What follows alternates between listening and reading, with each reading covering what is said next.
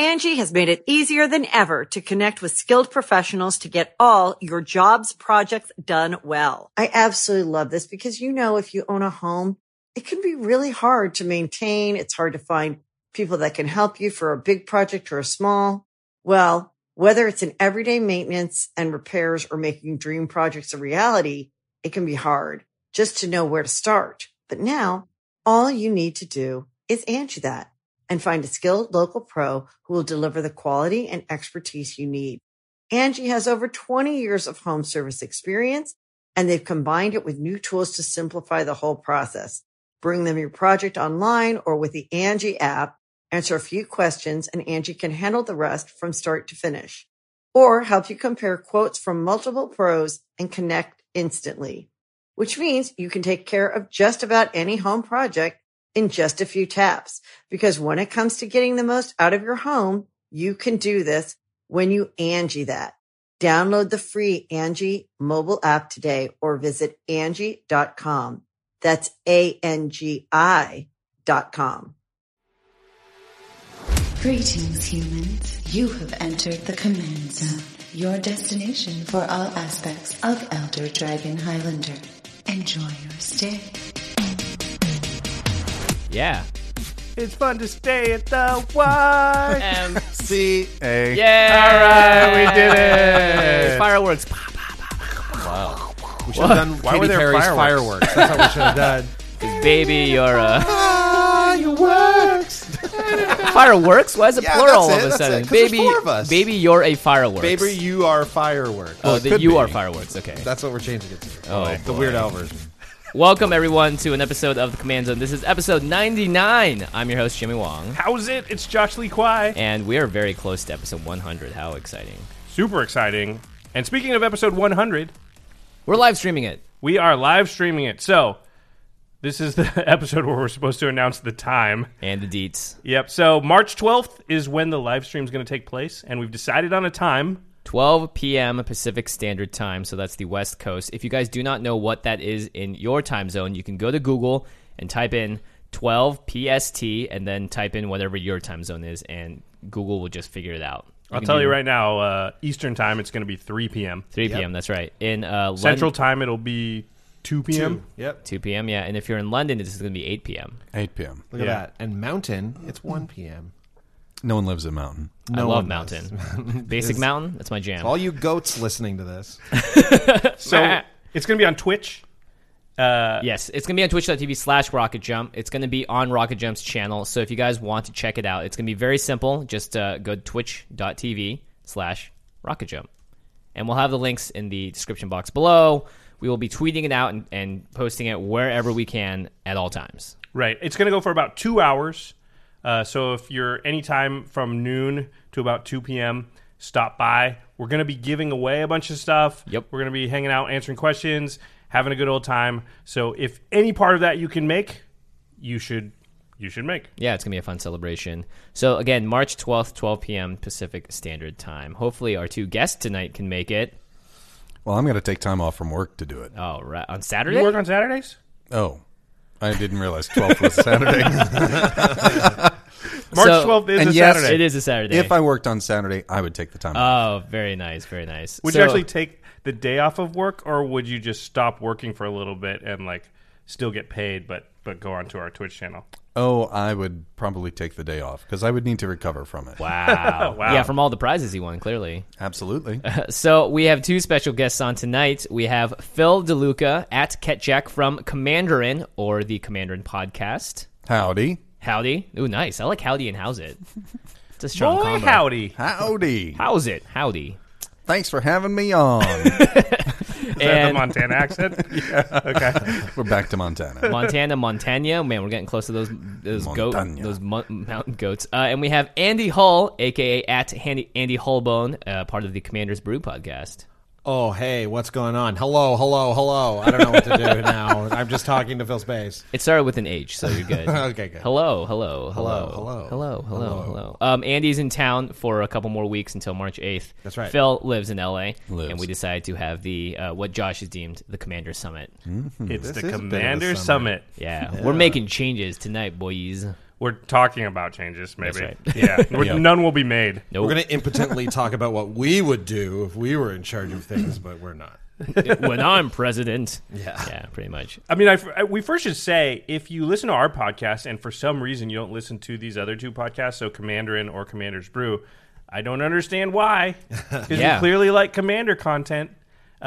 These guys more have been, the merrier. Yeah, these guys have been friends of ours, and I'm fans of both their shows. So definitely go check out Commanderin. Where can we find that, Phil? You can find that at commanderanmtg.com or at commanderanmtg on Twitter. And that's Commanderin without a G at the end. So Commanderin. Like That's the state right. of Montana. Although a listener did register Commandering MTG and gave it to us after. What? Oh, after wow, we that's so released it. nice. Holy moly. So if you type in either one of those things, Yeah, you're good? Yeah, Rob Gleason. Thank you, Rob. Rob, you're a smart man. What a baller. And then Andy, where can we find the Commander's Brew? Well, you can find us on Twitter at Commander's Brew. And actually, we just registered our website, so you can find us at commandersbrew.com. Woohoo! I think. Who will be the fan to register or commanderbrew.com? the Commander's Brew. Or the Commander's And Brew. graciously give it to us. Mr. Gleason, it's on you. I'm going to register Commanderin Brew. That's right. And you both have sort of your own take to the Commander podcast format. Yeah. Andy, you want to talk about yours a little bit? Sure, yeah. Our show is based all around brewing Commander decks. And myself and my co-host, Sean Tabaris, we will brew 2 decks based around the same theme. So, for example, the one we just recorded today before I got here was called Thieving Commanders. So Wait, it's all I love Commanders that steal stuff, right? I Yeah. did Rubinia Soulsinger, and he did Yasova Dragon. Yasova. So that was a fun one to do. And we also do it on budget all the time. So it's always all the cards in the deck under $50 total, including the Commander usually. And yeah, we do a lot of fun themes. We do some Vorthos type stuff. We try and get competitive with it even a little bit. It's good. Yeah, you'll find a good range of decks, I think. I love budget brews. Yeah, we Yeah. get asked all the time about budget brews Yeah. and what are some budget options, and we always are like, go ask those Commander's Brews Yes, guys you because do, they know a lot yeah. better than we do. Phil, do you want to talk about Commander in a little bit? Sure. We like to talk about theme decks and other topics that we don't always hear covered elsewhere. Like we've got a series right now where we're doing Big Mana series. So those are commanders that cheat cards into play and basically reduce the mana cost. Mizzix, Melek, I do love Riku of Mizzix. Two Reflections. And we've also just started a big token series. So again, commanders that kind of focus on tokens. We're about to do a Selesnya version of that with Reese and a couple of others like that. So we cover topics. We're also very sarcastic. And even though we're family friendly, we still do occasionally have to bleep words. Actually, we just recorded with Andy a couple of days ago, and Andy contributed a boop to our library of boops. Oh, that's amazing. Nice. I'm so happy. Nice. You That's- contributed I mean, you're one boop? immortalized. Yeah. I gave them a boop. Next time I'm on Phil's show, I'm just going to cuss as much as possible so that I Absolutely. can hopefully get one of your I was boops. going to say, so in there. you do like 20 of them until you get to mine. And then it'll be, then I'll have my boop in there. That's quite a library. I'm glad that it's a boop and not a beep. Yeah, no, it's Yeah. a boop. I did this with co-host Sean Watson and Nate Burgess. They're people, I met Sean online about a year and a half ago, and Nate I've known for 20 years. He's an excellent Magic player. 20 years? Yeah. And so even though I we're all haven't been separate- alive that long. I have. Yeah, right. Barely. Barely. Josh is like, I'm You 6 times you that both have age. a host named Sean. Yeah, we do. And it's spelled the correct way also, S-E-A-N. If you ask them. I was going to say there's a correct and There's an a- incorrect yeah, way. Well, they'll say. tell you that that's the Yeah. correct way. I yeah. think both ways are correct. What's Yeah. crazy is they'll tell you by alternating words because they're part of the same hive mind. Yeah. Wow. Sean, Yeah. That's how that works. So they've achieved the singularity. That's pretty Yeah, sweet. Sean's around the world has.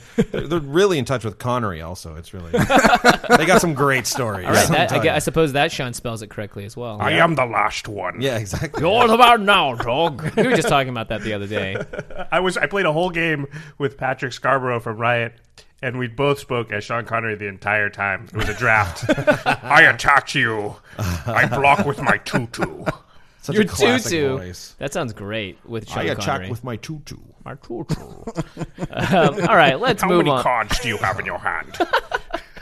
It's It's almost as good as our Scottish accent. It's not quite. Did you do it It's against supposed other to be players? Scottish. What do you mean? No, I don't even know what it is. But it's not. He's Scottish. It's Yeah, just an but it's not amalgam, though, at Scottish. this 'cause we point. know what Scottish. Scottish sounds like this. Mother of runes. Mother Yeah. of Yeah, runes. classic mother of runes. Yeah. All right, we've gotten off topic already. This happens when Yeah. there's so many people. So Commander Summit, what we're going to do is we're going to tackle some interesting issues of the day with our esteemed Commander podcast community content creator guests. It's going to be roundtable discussion style. So Nice. I don't know. Do you want to? Let's just jump in here. Mm-hmm. Let's jump in. Okay, so our first section is called Looking Back. Uh-oh. We're going to look back at some of the changes that have occurred recently. It's very spooky. We're actually physically going back in time right now. Is there going to be a ghost? No, I have to do coming this. after I have to do this the whole time. Actually, Can Terry just loop that? maybe. Wait, Terry, just take this. Get a clean one. Ooh, wait, let me. Oh God, the He pressure. lost his tone. Terry, don't loop that. Don't. Okay, I would just have to do it the whole time. Okay, I have this. We are in the past. Okay, we got there. Sweet. Actually, no, we need In to be our in the future Wayback Machine. because we have to look back. So So we're looking back at some of the rule changes that have occurred recently. Let's start with the tuck rule change. Yeah. So it's been a while. I don't know. Andy, you want to take the floor? Sure. The tuck rule, I originally was dead set against it. The change. I thought I loved the tuck. I liked that you had to kind of build with getting your commander tucked in mind. I thought that kind of was a skill in deck building. But since then, the one argument that made me change my mind, and it really was just this one, is that why should tuck be more powerful than exile? I have an answer. and I've heard okay. you say that before. Yeah, and I like thinking about that because exile is supposed to be removed from the game. Well, it was. It was, right? That was like originally the intent behind it. And you know, things have changed with the processors now, but once you exile something, it's supposed to be gone. So why is it? So you tell me, why should it be more powerful than exile? It's not that it's more powerful. It's just that it's different. Because why should unsummon be different than exile? And why should it is more destroy be powerful if different? you- It's more powerful in certain commanders. contexts. Yeah. Yeah, for that one card. That's what I mean. Like why for that one card should it There's be more nothing in Magic that says exile's the most powerful way to get rid of a creature. There's just powerful? That's true. That's find true. me That's a where good point. Wizards of the Yeah. Coast has written that phrase, Right. and I would agree with you, but they haven't. They created exile as a type of removal that has to be dealt with in a different way, but so Right. does destroy, so does unsummon, and so does tuck. So to me, I've never heard anybody come out and say that exile's supposed to be more powerful than all the rest. I think it is, though. Don't you think? Don't you No, think I don't. remove from the game is more powerful than tuck into your library? I think remove from the game is more think- powerful than. Well, the Or problem with exile, commander, again, not the problem remove, with it in regards to commander is that when you exile the commander, it just went to the command zone. Exactly, so yeah. it actually was less powerful than tuck at that point. But So- it's so, not. yeah, it's that's not what I about- mean. So I think their intent with the rule of the put it back in your command zone rule was to be like, you can never get rid of this. And then there was a loophole that they left over that they were like, oh, okay, fine. And then they were like, you know what? We're going to fix it. I mean, that is hard to argue with because they did fix it, and so they did sort of make that statement. Yeah. I just don't agree with the statement that you're making with the original I part, see what which you is mean, like yeah. exile's not supposed to be more powerful than anything else. Sure, it's just yeah. supposed to be a different way. Another- because unsummon sometimes is way more powerful than destroying. True. But you could say I think most people would probably say destroying is more powerful than unsummoning, right? Yeah, absolutely. But there's a lot of times where it's not. Yeah, that's true. Mm-hmm. Yep, definitely. In other forms of Magic, exile is the most powerful form of removal, right? Because there's Sometimes. no way for you to get it back. There's a couple of ways, but there's really no way for you to get the creature or target, whatever it is, back. It's very specific how you have to get it back, and it doesn't happen much in constructed formats. Right. Because you don't even sideboard for that. You just put another copy of the card in your deck. In our format, though, exile is almost no penalty, right? It just goes away for a couple of turns until you can build up the mana, and that's in the worst case. I miss tuck, frankly. I kind of miss tuck. Yeah. Although the number of times I've been tucked before the tuck rule was like 4, 5.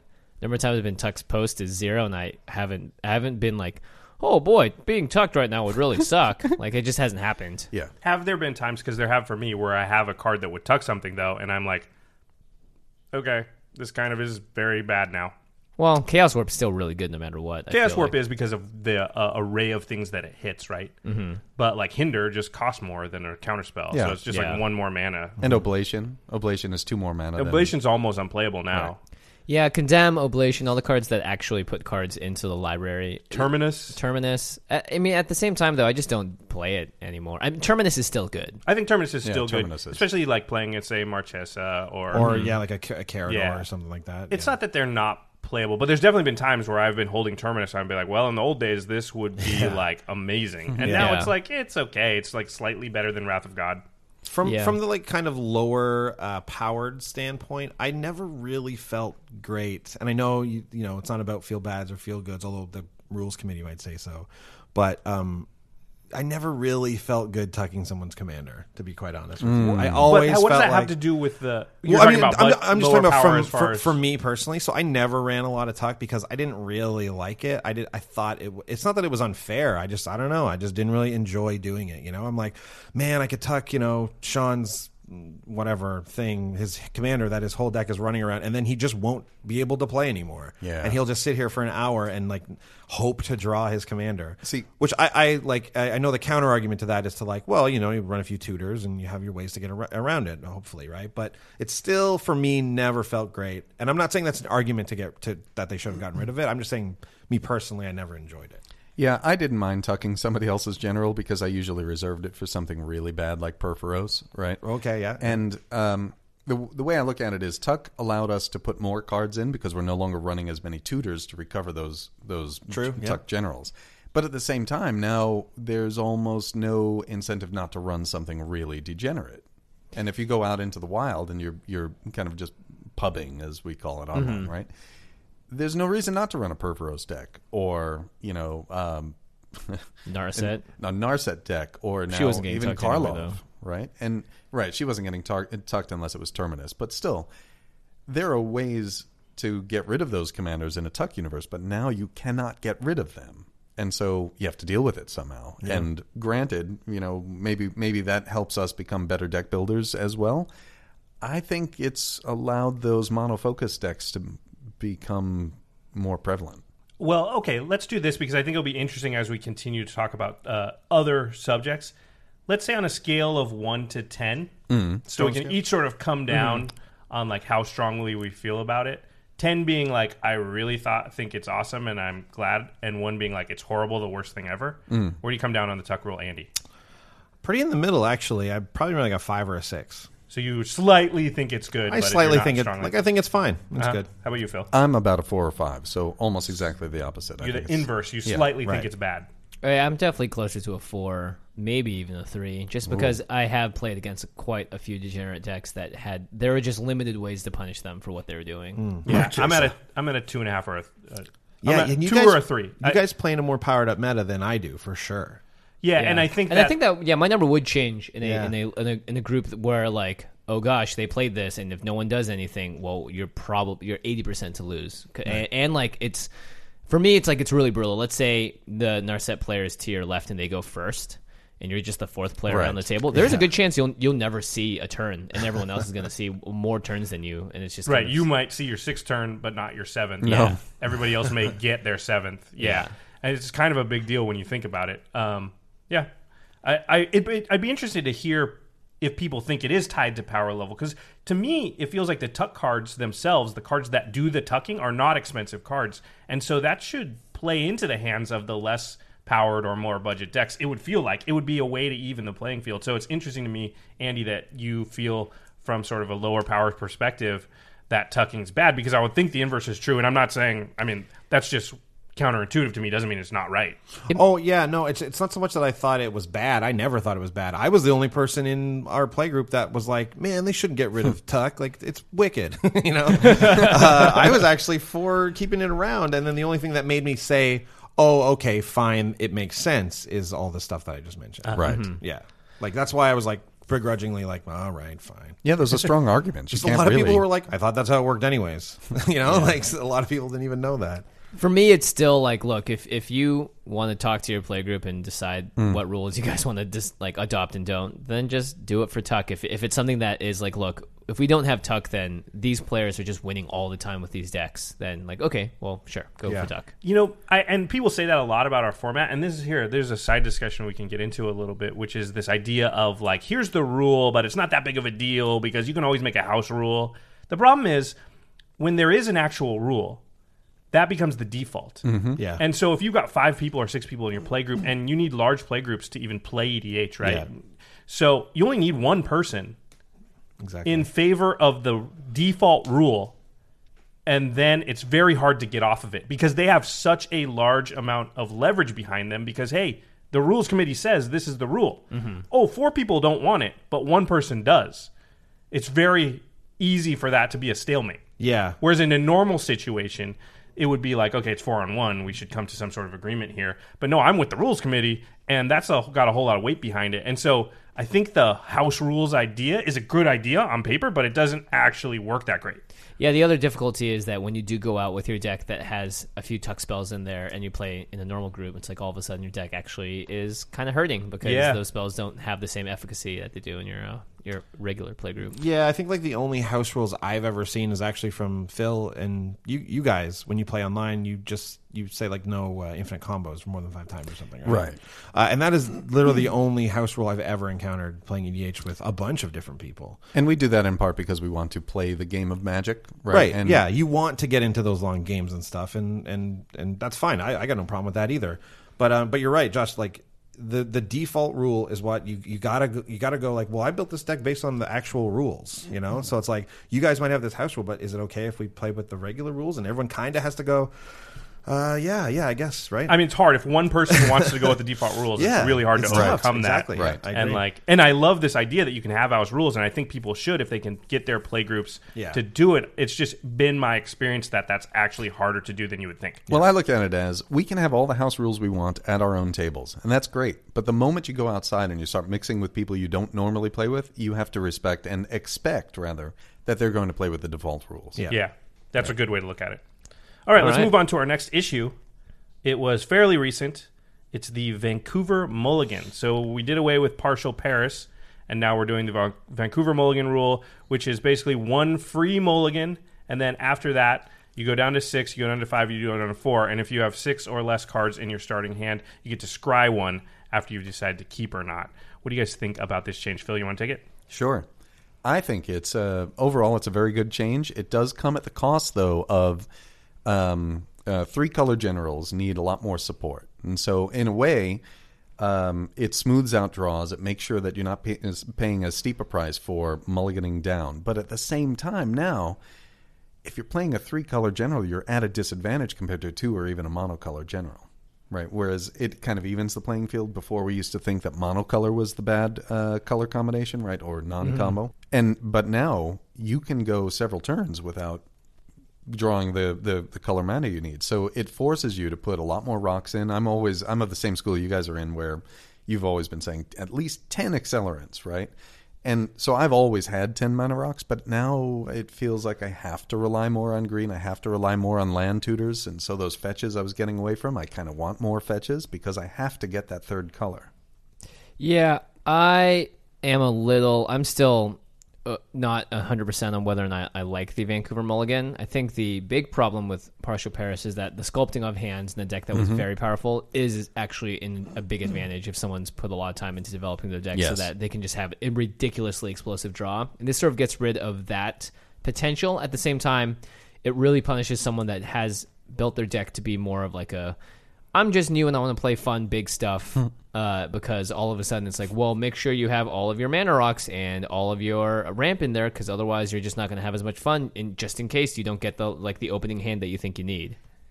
Yeah, it's what this sounds like. The things you guys have been saying. It sounds like when you add more colors to your deck, the harder it's going to be to play it. And you need to put the proper things in to be able to play those colors. And guess what? That's Magic, right? Like, it's good deck building. Yeah, it is. And actually, I think that, Jimmy, your point of like newer players just want to play around and play big spells, that's what we play EDH for, right? It's the best. But also, that's going to teach them to be like, hey, actually, I need a bunch of these things, right? Whereas maybe they got away with it before. Our meta didn't know that when you partial Paris the first time it was free. We didn't know that. So you were always at a slight. So we were kind of always already like we could never drop.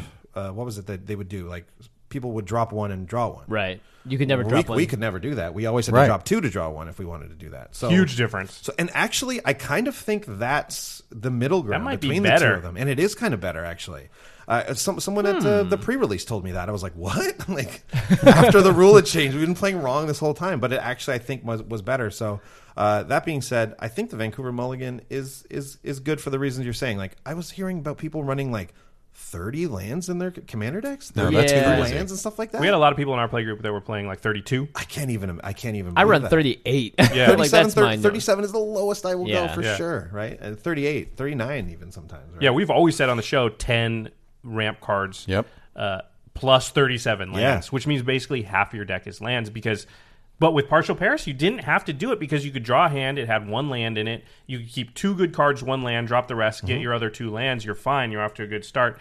You can't do that anymore. If you draw those 1 land hands, it's horrible. And then if you only have 32 lands in your deck and you have to go down to 6, it's bad. Yeah. So, I mean, I think that it's net positive. It's not perfect. In fact, hearing your idea of like Partial Paris, but with you get 1 less card each time, that sounds like better. But compared to what we had, which was full Partial Paris, I think this is better. I think the game's play out more how Commander's supposed to play, right?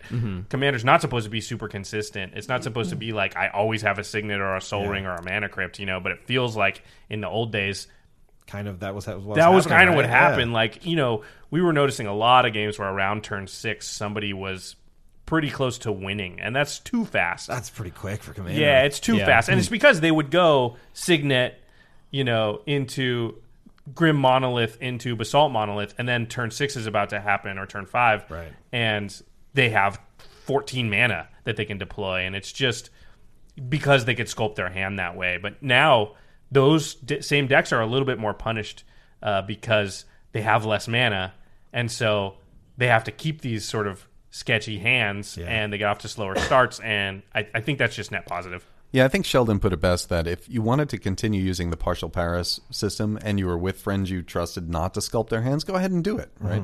What we ended up, I don't ever recall trying to sculpt my hand to get the cards that I needed. Right. I always just did it to make sure that I had a decent mana base, three Yeah. lands or more, Yeah, right? Yeah. And I hear stories about this, and it's hard for me to understand. Well, it's not sculpting like combo, though. A lot of times it would be like, I would do this too because I was very lazy about it. I would often just keep my first 7 if it looked decent, but sometimes it would be like, well, I got a Mana Rock and 3 lands. So whatever those, I just want something that draws me cards. So I'm just going to get rid of whatever the other ones are and hope I get a card draw spell because that'll get me the rest of the way, right? Yeah. Even that's a strong play to be able to do, and you can't do that anymore, which I think is good. Yeah, Yeah. it is good. That's what I would do for sure. If the mana was there, I would just throw everything else away and be like, well, maybe I'll get a card draw spell, or more mana is fine too. Actually, Yeah. What sub question here though, real quick? Do you guys because the rules committee mentioned that like you can kind of do whatever you want, but do you guys keep the 7 out of the deck and draw a fresh 7, or do you shuffle it back in every time? It's player's choice. Player's choice. But what do you guys specifically like to do? No, specifically, it's your choice each time you do it. No, that's what I'm asking you. What do you do? What do you? No, what do it you depends because what are my 7 cards? Do I want? Oh, maybe, right. So you're saying that like if something is in there that we you don't might want. Yeah, we don't have I see. you do it this A or B every time. It's No, like, neither do we, yeah. It's like Yeah. I'm mulliganing this time. Well, I'm mulliganing a hand with a card that's very good, like Rhystic Study or something. I might possibly want to have that in my opening hand. Right. So I'll just shuffle the whole thing and do it. But also time. So a lot of times it's like if I'm the only one doing it and I look around the table and I'm and Phil's to my right and it's his turn first, then I'll be like, okay, I'll just do it really fast because I'm going to need to be able to play. Right. I don't want to hold up the whole game. Well, at the same time, so in that way, you're saving time. But in the long run, what we need to do in order to ensure we have the mana base we want is we have to put more tutors back in, whether they come in the form of fetch lands or artifact tutors so that you can get those mana rocks that you need. Right. And at the same time, for budget brews, it means that chromatic lanterns are going to be far more important. Dark steel ingots, which are already in the $2 range, I think. Right. I think they're cheaper than that. Chromatics are going up. Though. Chromatic lanterns are at chromatic $10, I believe. Yeah, well, that's because of the Yowza. because of the next thing we're going to talk about. Yeah, and then fetch lands as well. If you want to show up at a game store and basically not be slapped around constantly, you're going to need the mana in order to cast your commander. And again, if you're playing a 3-color commander, you need those fetches. You need the rocks that produce multiple colors. And I can't recommend enough Felwar Stone, by the way. But Oh, very Farewell good. Stone's a great card, yeah. New one A side question here is how has this rule, besides because it's interesting, this is what made me think of it, is that you're talking about, well, I need more fetch lands, I need more of this. How else have you maybe changed your decks since the rule came out to sort of play towards that rule? I've done what Kessler has done. I've gone through and I've gotten rid of multiple spells that are 8, 9, 10 mana. Just because, I mean, they're huge and they're fun and they're flashy and they're big impact, but you can only have a couple of those in your deck. You can't really go overboard. And I laid out the curve and was like, well, before my curve, let's start at like 5. So let's just crank that down to 4 and 3. And I think that's made the experience a lot more smooth. I don't die as quickly just because you have more plays in the early game. Yeah, any hand you get a starting hand that has 2 8 or 9 drops, it's a mulligan because Yeah, that's absolutely. just like It's a you have 2 mulligan less already. cards. Yeah, Yeah, exactly. But Yeah. even before that, you still mulligan those away. You would just mulligan those two Those big two, cards, yeah. though. Yeah, unless that So you card could was... have more in your deck because anytime you drew them in your opening hand, you would just mull the big ones away and hopefully draw lands or smaller spells. Right. And now you just can't afford to even have a hand that starts Yeah. with 3 of them. But tell me, Jimmy, you haven't gotten rid of the Great Aurora. The Great Aurora, the mainstay in all my decks, because I love games going an extra 30 minutes each. It's your cards. I did get rid Yeah. of Insurrection, one of my favorite cards of all time out of one of my decks. Yeah, just because I mean, in our meta, a lot of our decks aren't as creature heavy and creature based. It's like Insurrection against Mizzix is going to do you stone cold nothing, buddy. Yeah. I've taken it out of almost all my decks. I think that I only have one anymore that even has it. Enjoyra, maybe. Yeah, because early on in our playgroup and when we started the Command Zone, we used to talk about Insurrection a lot, and we still sort of our go-to card as the, like, you win the game card when we're using it as an example. But as we've gone along, it's just become less and less powerful in our meta, and that's with any powerful card in your meta, right? Wow. Is going to be, like, your meta is going to adapt, and I think ours did, to, like, Insurrection just won't win you the game a lot anymore. That's Yeah. crazy. That is not the case where I come from. Up in Canada, we still respect our insurrections. Let me tell you, you're still getting a ton of creatures with your. There's so many times you look around and you're like, I'm going to get a Mizzix and an Ulamog, and that's going to hit somebody for 12. Yay. Like, Yeah, what? yeah. Yeah, exactly.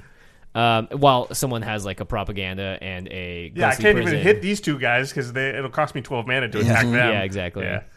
All right, 1 out of 10, where you guys sit on the Vancouver Mulligan. Again, 10 is you approve heartily, and 1 is you disagree with all of your might. I can't even give this one a number because I was doing it right the whole time anyway. So, like, it's a straight up 5 for me. Oh, Just it's right in fine. the middle. No, this one's a 9. This one's net good. Wow, really strong. Yeah. Yeah. I give it an 8. Yeah, I'm about 8 as well, mostly because I think it is net good as well, because if you think about it, there is no card in the history of Magic the Gathering that is as powerful as a Partial Paris. Like, that ability by that's itself true. Good is call. unbeatable. Yeah. So, I'll give it an 8. I look at it as... Hello, out of sequence. I look at it as... I used to play a game called Battletech board game stuff. Uh-huh. And I would prepare the pieces I would play because I didn't know the terrain. We would always select the terrain second. I look at this as a change that's analogous to that. You don't know what you're going to draw, and so your deck better be able to handle it. Mm-hmm. Your deck better be built better. Yes, Right. exactly. Yeah. Right. In reality, be built better. In reality, my rating is more like an 8. That's Oh, like 4 okay, Bs. nice. Yeah, Instead yeah. of a 5. Yeah, yeah. Yeah, join the 8 club over No, here. I like 8 it. and up. I think it's a really good. Ages 8 and up, handy hole. The other one last thing about the Vancouver Mulligan, and this has yet to be decided, because we did talk about you're going to need more fetch lands and stuff in your deck to smooth out a mana base for a 5-color, 3-color general. I am interested to know if that's going to make the game harder for players that just are building on a budget to build. Like, Yeah. for instance, could you do a Commander's Brew $50 and under with a 5-color deck? Do you think that'd be possible with I've a already done reliable it. mana base? I'm sure you can with Guild Gates. Well, you got Guild You know Gates. what? Lands and filter. Honestly, it's not super reliable because Don't play Guild Gates. because it's not even the fetches. Because there's the slow fetches. You got like- like bad The slow River and fetches all are that. great. Like for Yeah, they are. for budget brewers, they're awesome. But it's what can you get with them? Yeah. You're not going to have the get the shocks. Havlands or a basic land. Maybe you get the battle or the Hathlands. Sorry, I can't say Battlelands on here, can I? No, you No, cannot. I cannot. Oh, I'm not you'll get allowed. immediately kicked off the show. Yeah. Don't say tango. Yeah, no. Oh no, I never said tango. Oh, Unless gosh. you're about to ask Who one of us said to tango? dance. That No is one the said worst. tango. There is a That was weird made up. contingency of people that are really in support of Dancers tango. mostly. It comes up in Twitch I chat all the guarantee time. none of them dance. No, not even Why are they close. so? Why are they so like excited about tango? How Anyway, is that not on the list of things to Let's talk go. about? What I are we wanna- calling these lands? Whenever I come to a new table, I ask what they call them because I don't want to be ostracized. Oh boy, Yeah. that's a good call. Hathlands. Wait, I want to rewind here. I need to. Phil, you said we're going back in time, right? no. I'm just rewinding. It's not back okay. in time. Phil, you said don't play Guild Gates. Oh yeah, You're like super anti Guildgate because I remember playing a Guildgate and you like gave me the Josh. You're playing a Guildgate.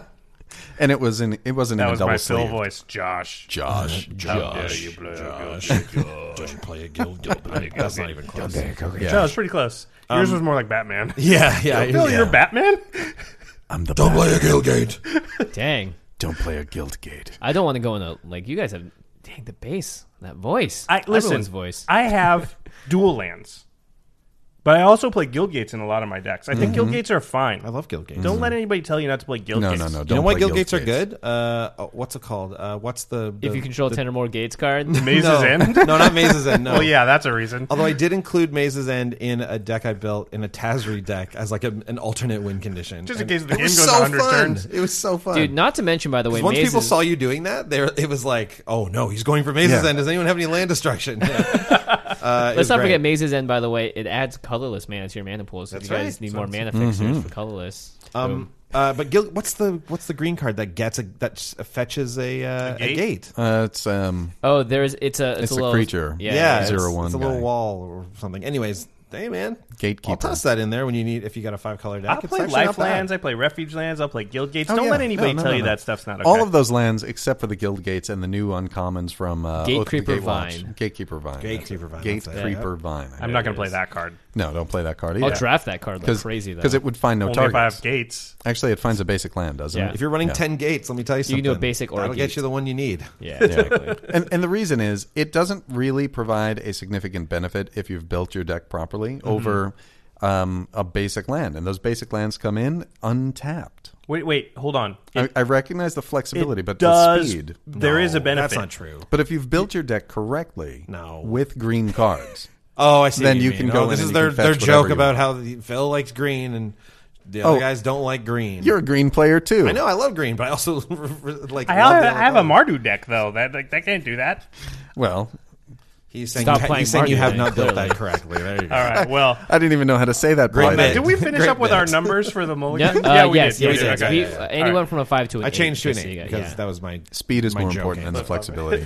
All right, let's move on to our next topic. We're still looking back. Broad statement. That is almost We're never going to move on. unsupportable. Okay, we're going to move on. We're going to move on. The abolishment of rule number 4. Get outta here.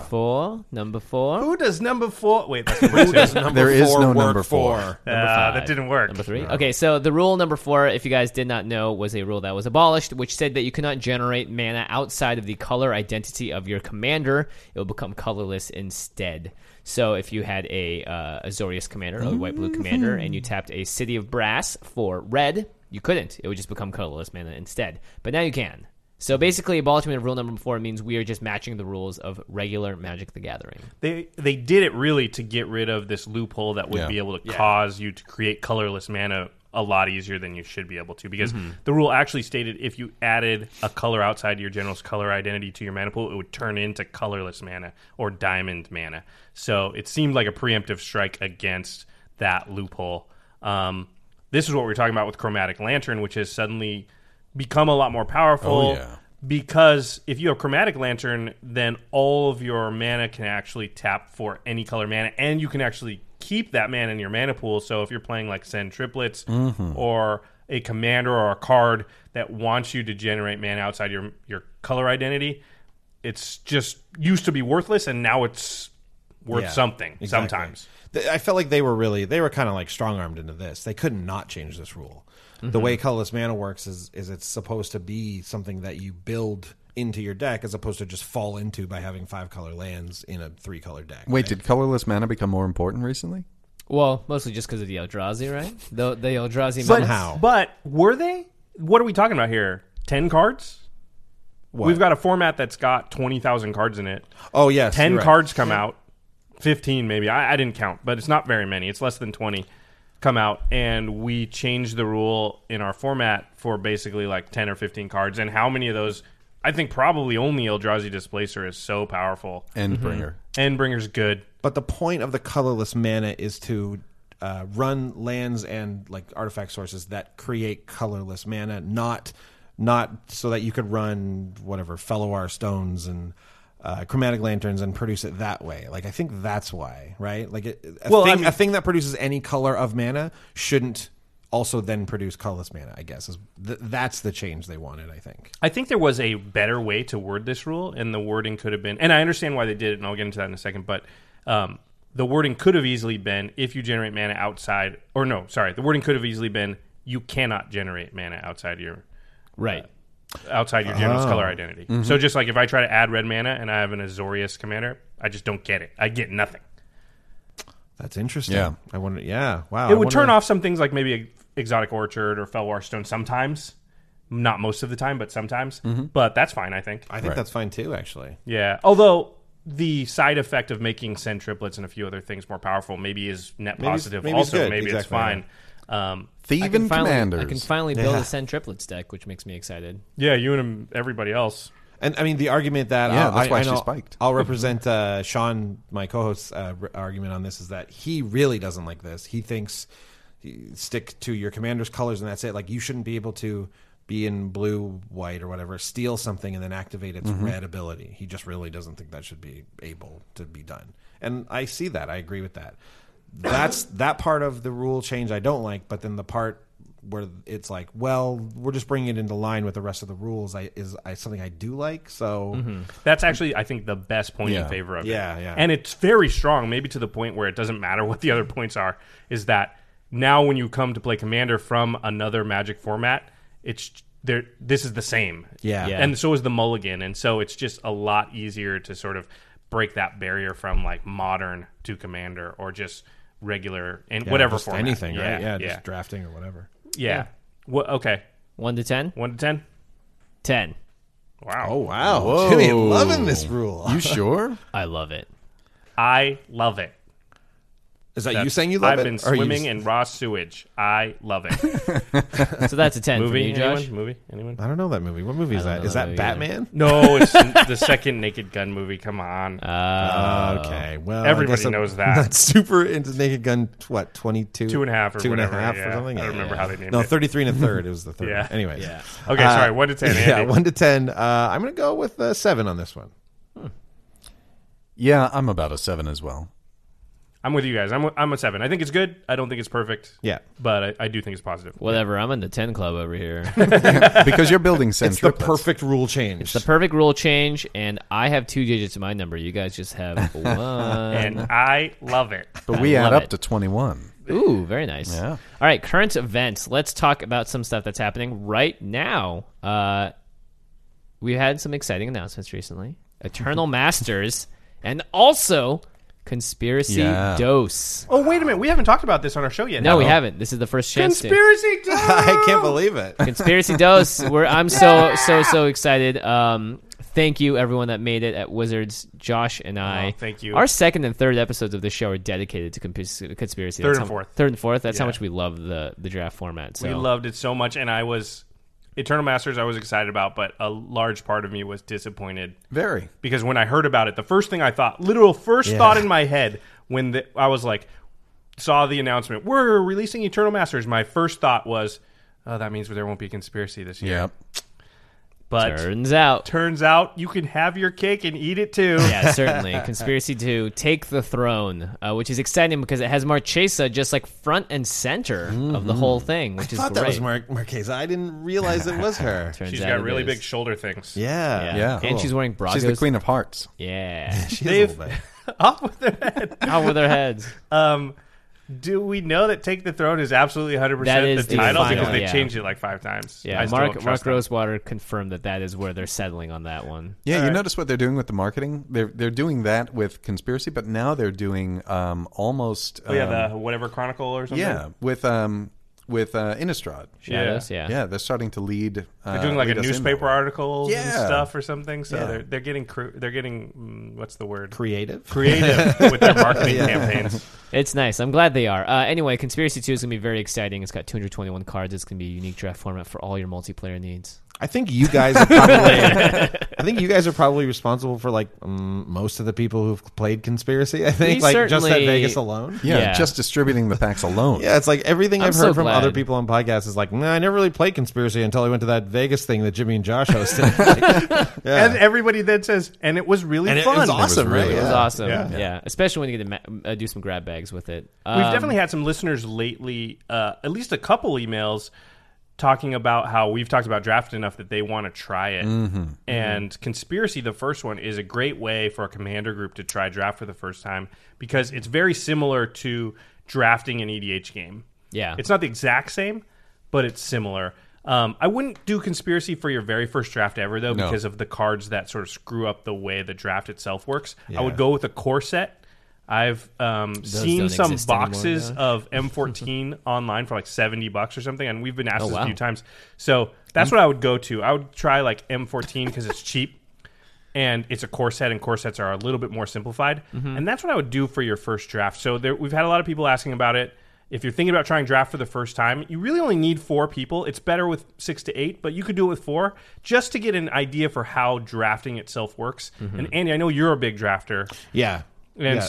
and it's something that people that play Commander don't necessarily do because it's different. They're not necessarily related in the way that like Oh man. it's in the way that like horse is related to regular basketball or something. Yeah, Right. good call. We actually got a lot Horses of Conspiracy can't play games in. basketball, so yeah, I agree. Not very well, at least. Yeah. I mean, they can be taught. You can teach a horse anything. They foul rough. Oh, Yeah. boy.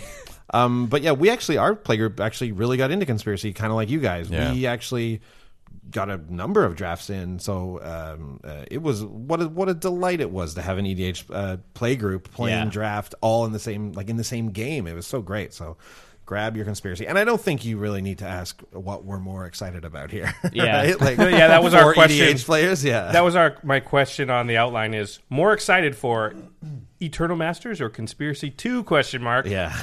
Eternal Masters all the way. You know what I'm stoked about for Conspiracy 2? More voting cards. Yeah. Yeah. I want to build a especially. voting deck, There's just right? not And enough there's just not yet. enough right Yeah. now. Yeah, So yeah. oh man, it's Will gonna of be the great. Council. Yeah. What a great card. Yeah, yeah. Well, you know there's going to be like a whole swath of new legendaries. Yep.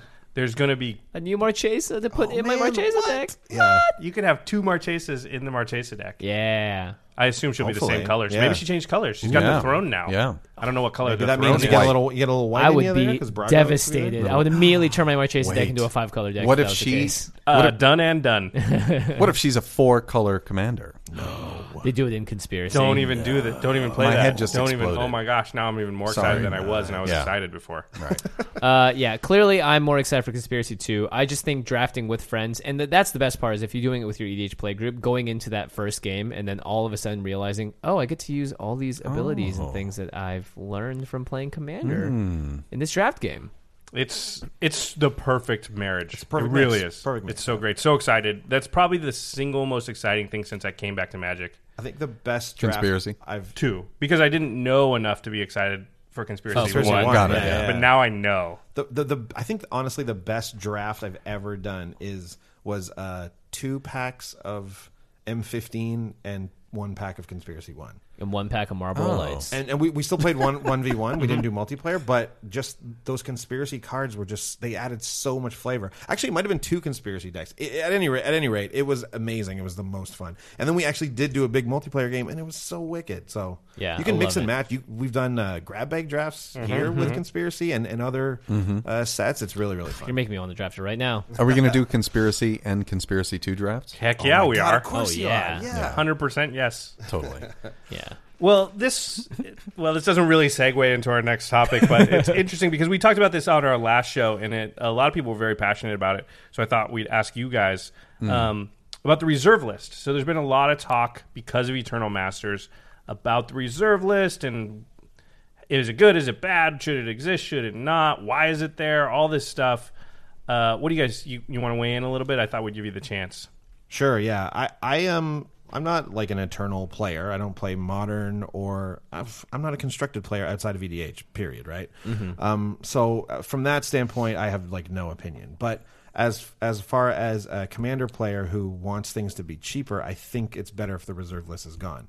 And I also think that the reserve list is just outdated anyways. I think it was a response to a problem that they had that they created, and it was a correct and wicked response to it, and everyone seemed happy with it. But I think it's like outlived its usefulness a bit. I think they've learned the lessons to not do that again, and to make it so that they don't repeat those mistakes. I think now the biggest problem, if they want to get rid of it, and we know what Mark Rosewater hates it, right? He wants to get rid of it. He does hate it. It is a hassle for him as a I don't know that he's ever come out and said he wants to get rid of it, but he's. Well, I think he's at least said he doesn't. He said like it. he doesn't like it. There's a difference, absolutely, yeah. So, but I think now the biggest problem is just like, if they were to, how do they do it? Mm-hmm. And I mean, there's a lot of theories put forth how they could or should handle it, and I have no idea about those. I don't know what would actually work. It seems like you can say, "Oh, we're going to get rid of the reserve list in 4 years," but then it's like, well, people still know it's going to go away, so it's the same thing as if you did it in 2 weeks, I guess. But, there's a guy on Twitter. Of course, we're all on Twitter, but Steve Guillerme, his Twitter handle is @SteveExplosion. He wrote an article on Gathering Magic that explained or kind of laid out a way to do it. And one of the reasons to do it in a staged, over time fashion is the confidence that people would have in Wizards of the Coast. Good call, yeah.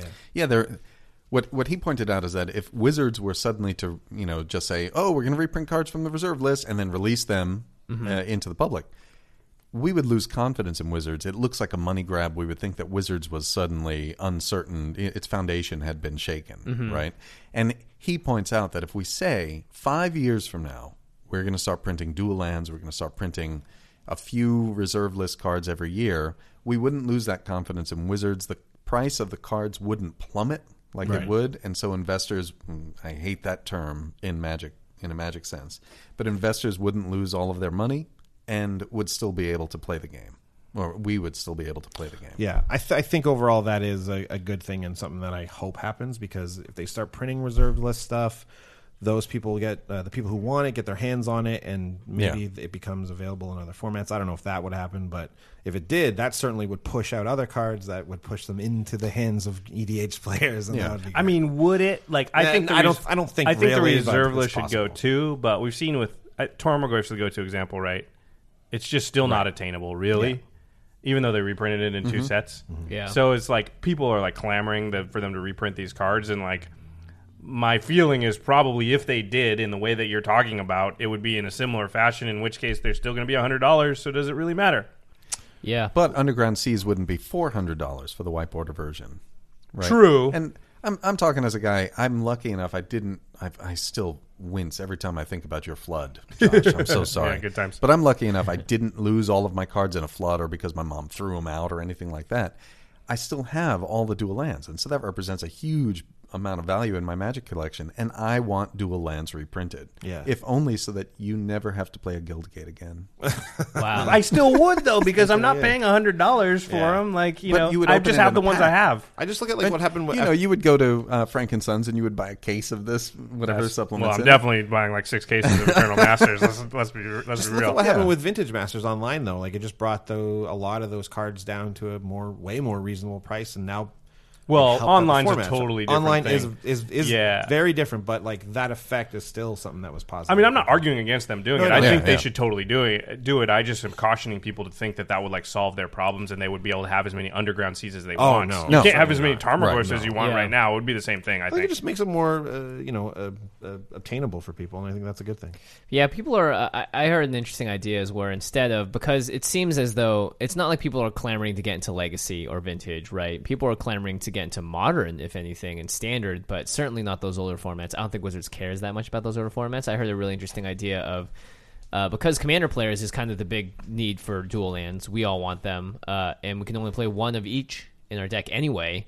Of printing legendary lands that are essentially untapped duels, but you can only play one of them in your deck. So for Commander, it doesn't make a difference, and for constructive formats and for people in the collectors, it wouldn't destroy the value of their big bad lands. So the functional difference there would say it would say on the card, you may only play one of these in your deck. Right, because it is a legendary, or No, it's just a legendary It's just land. a legendary land. So you could play 4, but every time you play another one, it would you'd have to discard one. Well, they can't reprint it in a functional sense, right? And I wonder if that would. Well, I know they defined what functional means, and I'm not sure if legendary counts.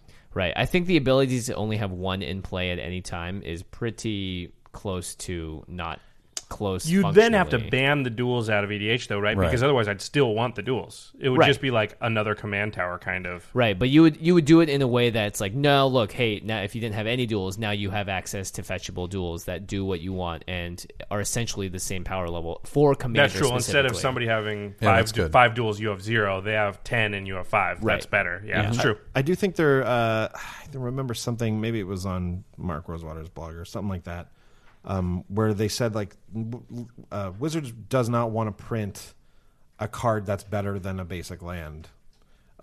Like they don't want to Yeah, print he has something said that that. comes into play and just is 2 colors anymore. They don't want to do that. There should always be a downside if you want that ability, basically. So that sounds like they. Like Command that Tower goes against what they want, right? Command tower. Command Tower is not playable in those formats at all. Right. Okay. So yeah. Yeah, That's a good right. point. So this, like, I like the thought, like maybe they could like maneuver around it and build something just for Commander. Yeah, they That use would be cool. They use strictly better as it should be. You know, in they actually mean strictly better when they say it. Yes, exactly. And they don't That's want to the- reprint yeah. anything that's strictly better than a basic land. Yes, that's exactly it. Yeah. All right. Interesting. All right. Another. I like this question a lot. Who do you guys think the most powerful commander is out right now? Out and about, not banned, ready to rock. No hedging. 1. Yeah, I You got got one. one. Easy. Go. Yeah. Mizzix. Karlov. Karlov, really? Narset. Narset. Yeah. Mizzix. I'll put Mizzix at 2. Yeah, I've played Mizzix enough now. Karlov, huh? Yeah. Yeah, really? Wow. Also, I think You my played a lot of Mizzix, have you? I've played Mizzix and played against Karlov. Right, And right. Karlov by turn 3 can be an 8/8 creature if you do it properly, and then life gets very difficult if you're not playing Karlov. Interesting. Yeah. very interesting. For I me, feel like Mizzix would just bounce it and then Mizzix. never let you cast it again.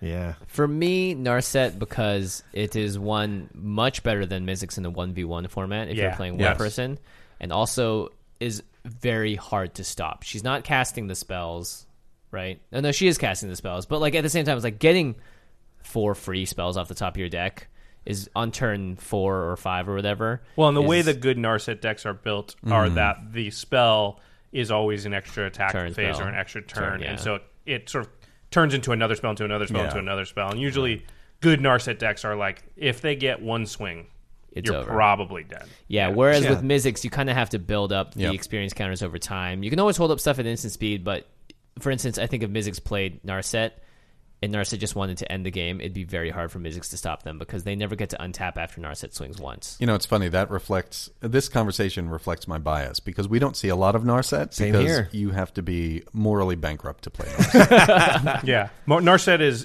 built correctly, and you see this. Yeah. We don't have a powerful Narset deck in our playgroup, but at local LGSs, I've seen it often, and the deck is always extremely powerful, and it feels unbeatable because of the natural hexproof on Narset does so much. Yeah. Right. yeah. Because it's just so hard to respond to a hexproof creature that naturally has it, because most of your instant speed removal is gone, and then you're sort of left with instant speed board wipe. Right. And that's just Yeah. hard. There's not many. Or you're like your Hope you counter it. Arcane Lighthouse. Yeah, and Yeah. grave packs and some things can do Some- things yeah, about it. there's- yeah. But it's if the Narset player is making sure that those specific things don't hit the table, then you're down to like eat a merciless executioner. But a lot of times you don't have a chance to deploy that type No. of thing No, exactly. because it goes Yeah. Narset, Swiftfoot Boots, attack. Yep. Okay, well, Interesting. Yay, magic. And if they have, then they should have been able to set up the top of their deck before then. in yeah, they got a multiple scroll different rack, ways. Right. Brainstorm, a Cross Rack, yeah, brainstorm, just a Jace the many Mind ways. Sculptor. Yeah. I've actually never played against the Narset. Oh, my I've God. only heard Well, these horror stories. It's a It's fun super and- expensive deck because all the most expensive, well, not the most expensive, but everything that fixes the top of your library is an expensive card. Yeah, yeah, Jason yeah. the Mind Sculptor, Scroll we, Racks. we have a couple Sensei's of guys in our Divi- meta who are like who are Divining running, Top, Shivam. Yeah, that's right. No, Since we have a Shivaming couple Top. guys in our meta who are running that that kind of stuff. No, like who are running. They got expensive Jaleva decks. then instead of Narset or something, Yeah, right? yeah. And that deck is also Yeleva. very hard to beat as well. we had what would we have have that was running that kind of stuff? I Yeah, can't remember. Properly constructed Yeleva. Jaleva. Jeleva. We've now found the proper pronunciation of that. Jeleva. Jeleva? It's a real name. Wait, that's actually how you pronounce it? And that is actually how you pronounce Get it. Yeah. out of here. I didn't know that either until I pointed it out on Twitter. I thought you were just joking, doing your Canadian jokes. Jeleva? Well, first of all, I know. So, you know what? We cannot get into this right now. We cannot get into this debate right now. Just the quick version. Go ahead. It's. I thought it was Yeleva because I have a friend named Yelena. And it's one letter off, but I was wrong. It's Jeleva. So anyway, it's with a J, like a Jeleva? It's a ZH sound. Dr. Zhivago. What the heck? That's spelled with a ZH, though. Okay, anyways, there we go. Yes. Let's get back on track here. All right. We are not easily distracted. Okay, so Yeah. So to the next topic, we're going to be looking ahead. These are some interesting ones. The first question is, how do you feel about the state of the format? Rock solid. Don't change anything. We're good. Just kidding. Done. 10. 10. How do you feel about the state of the format? 10. That's not how you feel, Jimmy. Yes, it is. Yes, it is. 100%. 10. Sure is. 10 out of 10, baby. Believe it. I think right now the format's doing well, but the recent spikes that are largely due to both speculators moving into the market and modern, right? Mm-hmm. And I realize that the Brainstorm Brew guys say that it's not speculators, it's just a supply-demand thing, and I agree with that, right? But it's a supply and demand that's based largely on modern. As modern ranks swell, those prices go up, which means that a lot of cards we care about are going to be very expensive. So you think the state of the format is hurt by the price of cards? I think it's hurt by the price of cards, yeah. I think there's a lot of cards that go up because of EDH, though, too. They might go up a bit slower, but they certainly send triplets. I mean, look at Chromatic Lantern. Chromatic Lantern, yeah. I mean, and you had plenty of time to buy into Chromatic Lanterns when they were $2, but especially when I named it the #1 artifact in EDH. That's what did it. I did it. That did it, boys and girls. That was a good call. Yeah, I knew they were going to make that rule I change. said Solemn Simulacrum. It's pretty good. That card is amazing too. Solemn's awesome. I would agree. I think rising card prices makes it harder for a new player to enter the market. At the same time, Wizards seems to be catering every set to Commander in different ways. I think the cons block, one, it helps with story to have legendary creatures and stuff, but it also really helps when they do it in a way that gives you cool commanders. I mean, we got Narset, Anafenza, Zergo, and these are all commanders that our playgroup plays out of a single block. Yeah, and that's really exciting. At the same time, though, it's true, rising card prices does not make it easy for people to jump in, and a lot of the best cards in EDH are modern playable. Well, especially if we start relying more on fetch lands. Mm-hmm. Fetch lands, then we're competing directly with both modern and legacy players, right? So, play your guild gates. I mean, we're always going Damn to be. you, Hull. Hashtag guild gates. Here we go. We're always going to be. Like, the best cards are very often going to overlap with those two formats. They're not always, but, Snapcaster's still going to always be good in Commander. Mm-hmm. It's not as good as it is in Modern, but it's still very good. There's always going to be those cards. I think people who listen to the show know that I'm sort of not a proponent, but I'm understanding of that aspect of the game, of the value of cards, and that being part of the allure and the brand of Magic, and a big piece of it, and I think bigger than most people realize. Well, it's an aspirational effect. Yes, exactly. Yeah.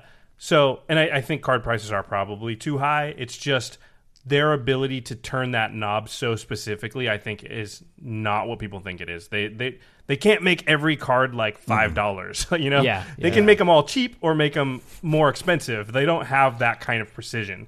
So I understand, and I think we've got 2 reprint sets coming out this summer. Yeah. So hopefully they're aware of it. And if we keep doing this, now we'll have twice as many reprint sets. Yeah. Maybe if this is going forward, we're going to do something like this. That's going to be helpful. Yeah, totally. Yeah. But we've talked about before, just last show, Damnation's a card we've been calling for a reprint, and they've had so many chances in just the last few years to reprint it, from both Modern Masters sets to Commander products, from the Vault Annihilation. They've declined to reprint that card. That's just very expensive for no good reason, and there's a lot of cards like that. So I do agree with you on some level that card prices being really high, it's tough. I'm not so much for new players, just for anybody. But as the host of a budget podcast, we come across this a lot. Yeah, we come across building a deck 1 week, and then the next week, card in that deck has shot up and now has made that deck not our budget brew anymore. You liars! You guys are awful. We did the precons, right? And we took the precon decks and we added $15 worth of cards to them so that you get a $50 deck, right? Right.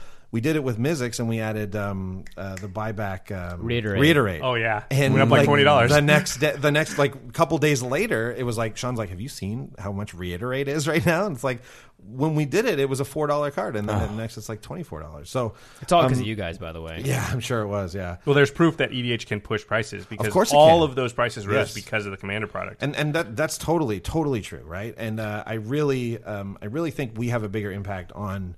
Not these 4 people here, although maybe, but the format has a larger impact on the card prices than we might want to admit. And EDH is a very popular format now. Casual is more popular than competitive By far. by far, By not far, even yeah. close, right? So people who are sitting around and playing Magic for the first time might do a little draft or build their own little kind of dinky 60 card deck out of whatever cards they have. But then they're probably going to just start playing Commander because it's like, well, I've got 200 cards and they can all do this. I mean, that's what I did. I didn't even know And I don't anything about have it. 4 of everything, and I Exactly. don't want to go get 4 of everything. So everyone's doing it. Everyone's picking it up, and I'm not as upset with Modern as say, I don't know, the Commander in podcast is. You Yeah, guys we're a are little upset saltier. with Modern? We're they're a little salty about it. Yeah, they're a little salty You're like about upset Modern. with Modern, What's the to say format? they have a saying with Modern, the format in particular because of the behavior it drives in terms of spiking up the price. Yeah, of just cards. just for I would pure say. for price reasons. But like Jimmy said, actually, the last couple sets they've put out have been fantastic for Commander. Yep. And you might and I got caught up with lamenting like, oh man, all these cards are expensive now because of Modern. And then Yeah. but then look at Khans of Tarkir, it had so many great cards in it. Yeah. So I'm pretty pleased with it. I think it's looking good. back a few years from now, we're all going to say that Khans of Tarkir is one of the best sets Wizards has ever released. for sure. Yeah. I agree. I'm saying that right now. Yeah, I was Yeah. gonna say I'm willing to say that right now. I'm willing to say it Yeah. right now as well. It was I fantastic. put my money where my mouth is. I bought like 8 cases of it. Yeah.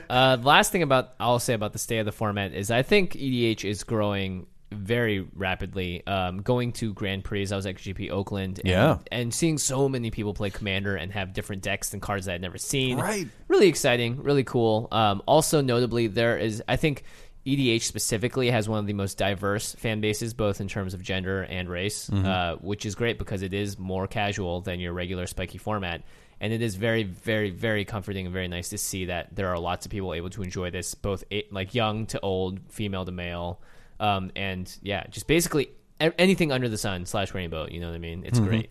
Yeah, we've been doing this podcast for what? Almost 2 years now. Yep. It feels like the leap that EDH has taken just in that amount of time is really big. Like when we started, I feel like it was pretty niche and people played it and knew about it, but not like now. It feels like it's just all over the place, and Wizards talks about it a lot more than they used to, and it gets mentioned was in the Community Cup. articles.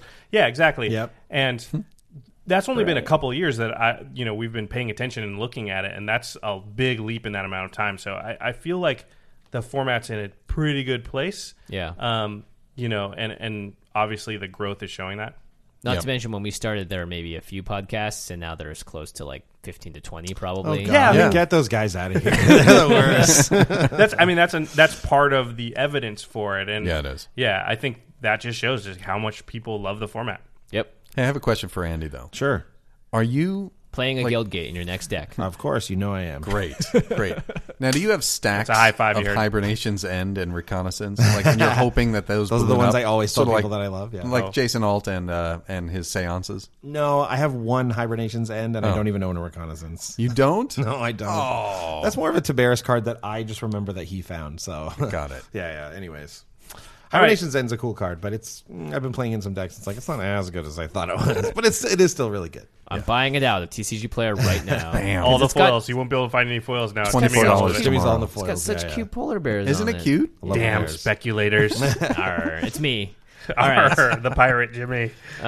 Next question, I just looking bought ahead. 5. Oh, very nice. What do you guys think the biggest issue facing EDH right now is? Oh, well, I think Guildgates? it's the price. Oh, And right, Guildgates. price, That's price. number 2. The price. So Sorry. it's the same as the... Yeah, my biggest issue is actually the cost of some cards that we want to play, and not the. Granted, Cons just released a whole bunch of cards that we can use. Battle for Zendikar, this block has released a whole bunch of cards that we can use. Yeah. I think that the moment you go, as soon as you try to reach back like 5 or 6 years, those prices start to go up way too high, and I'm not a budget brewer, and as you may recall from the trip to Frankensons we just took, where I bought a few cards. But I think about how fun it is to play some of these cards, and I don't want somebody to walk up and have to pay $7 or $8 for a simple, like even I won't name the cards, but because I hate them, but some of those cards are like $10. He must mean Phyrexian cards. I was going to say, Phyrexian cards, because Guildgates would never be that expensive. Even the Phil, for both those reasons, does not talk about Phyrexians and won't even speak of it. It's kind of like an Ohio State and Michigan fan, how they won't say the names of the opposing schools. It's just bad juju. Yeah. Well, you look at some of those cards and they're $24, right? And I don't think that. I love the. What do you mean those cards? Yeah, we mean. Yeah, what do you mean those cards? Children would like to have a word with you. Yeah. And so I see that as the biggest issue right now. Otherwise, I think the Commander cards that come out, the Commander series. Mm-hmm. I don't agree with the professor necessarily with that. He believes that it's ruining Commander because eventually we'll end up with a whole bunch of cards that are just from the Commander series. Oh no! More cards. Right, more cards. No. That's kind of the way I look at it. And I think those benefit us. They introduce new players to the format. I just think that the moment those new players want to tune their decks in order to play, for example, a Slivers deck, mm-hmm. right? They suddenly have to spend a few $100s in order to play something that's respectable at a shop. I don't know if anyone was going to respect a Slivers deck. No, I'm just kidding. Yeah. I know what you mean. I don't think that's the biggest issue facing EDH right now. It just feels like a Magic issue. I think it's certainly a Magic issue, and let's not kid around. Cards are at their all-time highs in terms of like buying into Standard right now could cost you upwards of $800, which is insane. Jace the Mind Sculptor is not as expensive as Jace Vryn's Prodigy. That is. It's also not as good. Yeah, that's supposed to be the entry format. That's supposed to be the one that you get into it, a Standard, right? Right. And it's $800 for the top tier deck. It's insane. I mean, maybe it is good for EDH that you get one product every single year that is like a perfect Christmas gift / Kwanzaa gift / Hanukkah gift. Whatever holiday that you celebrate. I'll say this. I do like drafting and then trading in those very expensive cards and then buying older, slightly less expensive Commander stuff. Nice. I like that a lot. Mm-hmm. So yeah. I personally think the biggest issue facing EDH right now is the growing chasm, whatever you want to call it, between Wizards and the Rules Committee.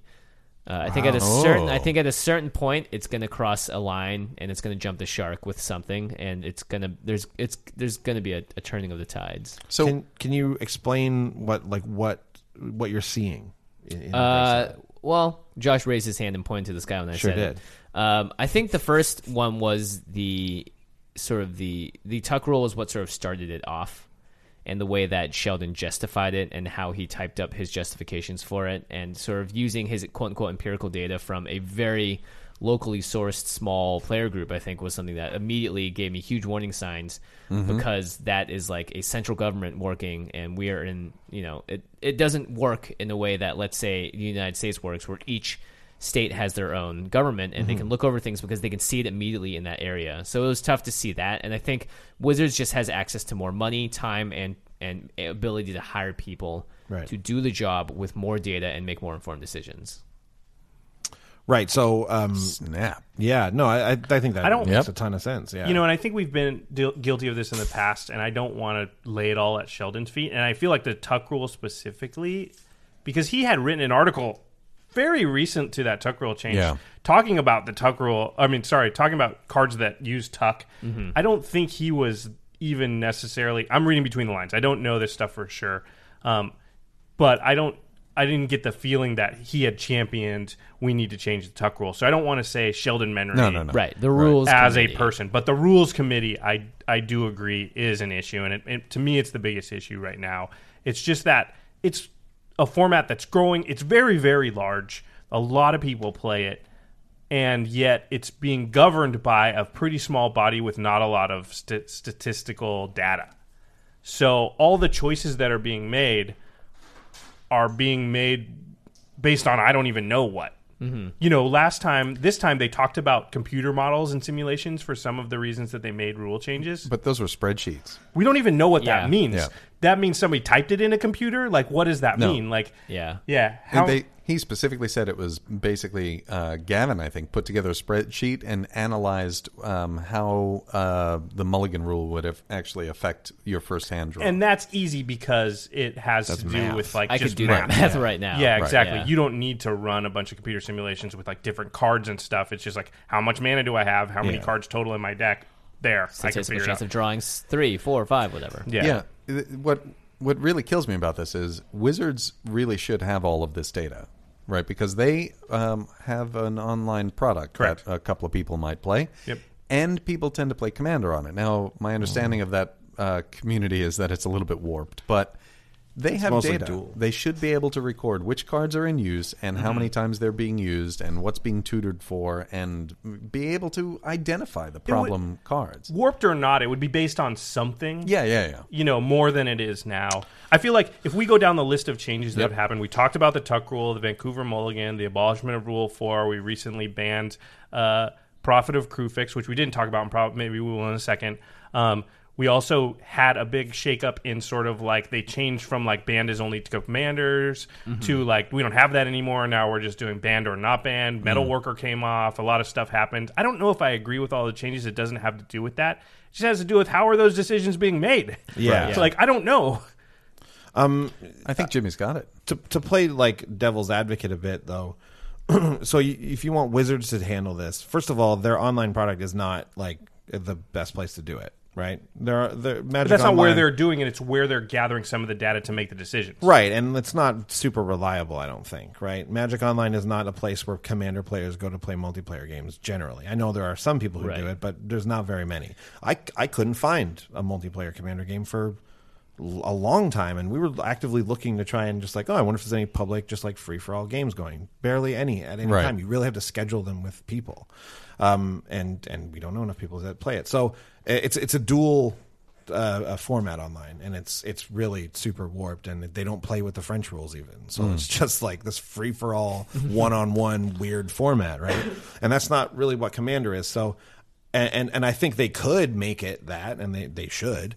But I don't think that's anywhere near their priorities for Magic Online. I don't think they want to turn it into the Commander, like to make it play Commander on there. I mean, ideally they might want to, but they got to figure out how to not have all their cards bugged and how to make their tournaments work. I don't think it would have all this. Yeah, you know I don't what think mean? it would have to do with Commander specifically on MTGO. It would just be using some data points from that to make some sort of, at least have some sort of data that you're gathering. I mean, any data's got to be better than no data. Right. That's assuming that that the rules committee has no data. They would say they have some. They have said they don't have any data, and he has said specifically that it would cost $2 million. $2 million. Yeah. I don't know where that number comes from, but it would cost $2 million to get the data they need to make their decisions based on data. So if anybody wants to give us $2 million, then we'll do it based on data. I mean, that's basically exactly word for word what he said many times.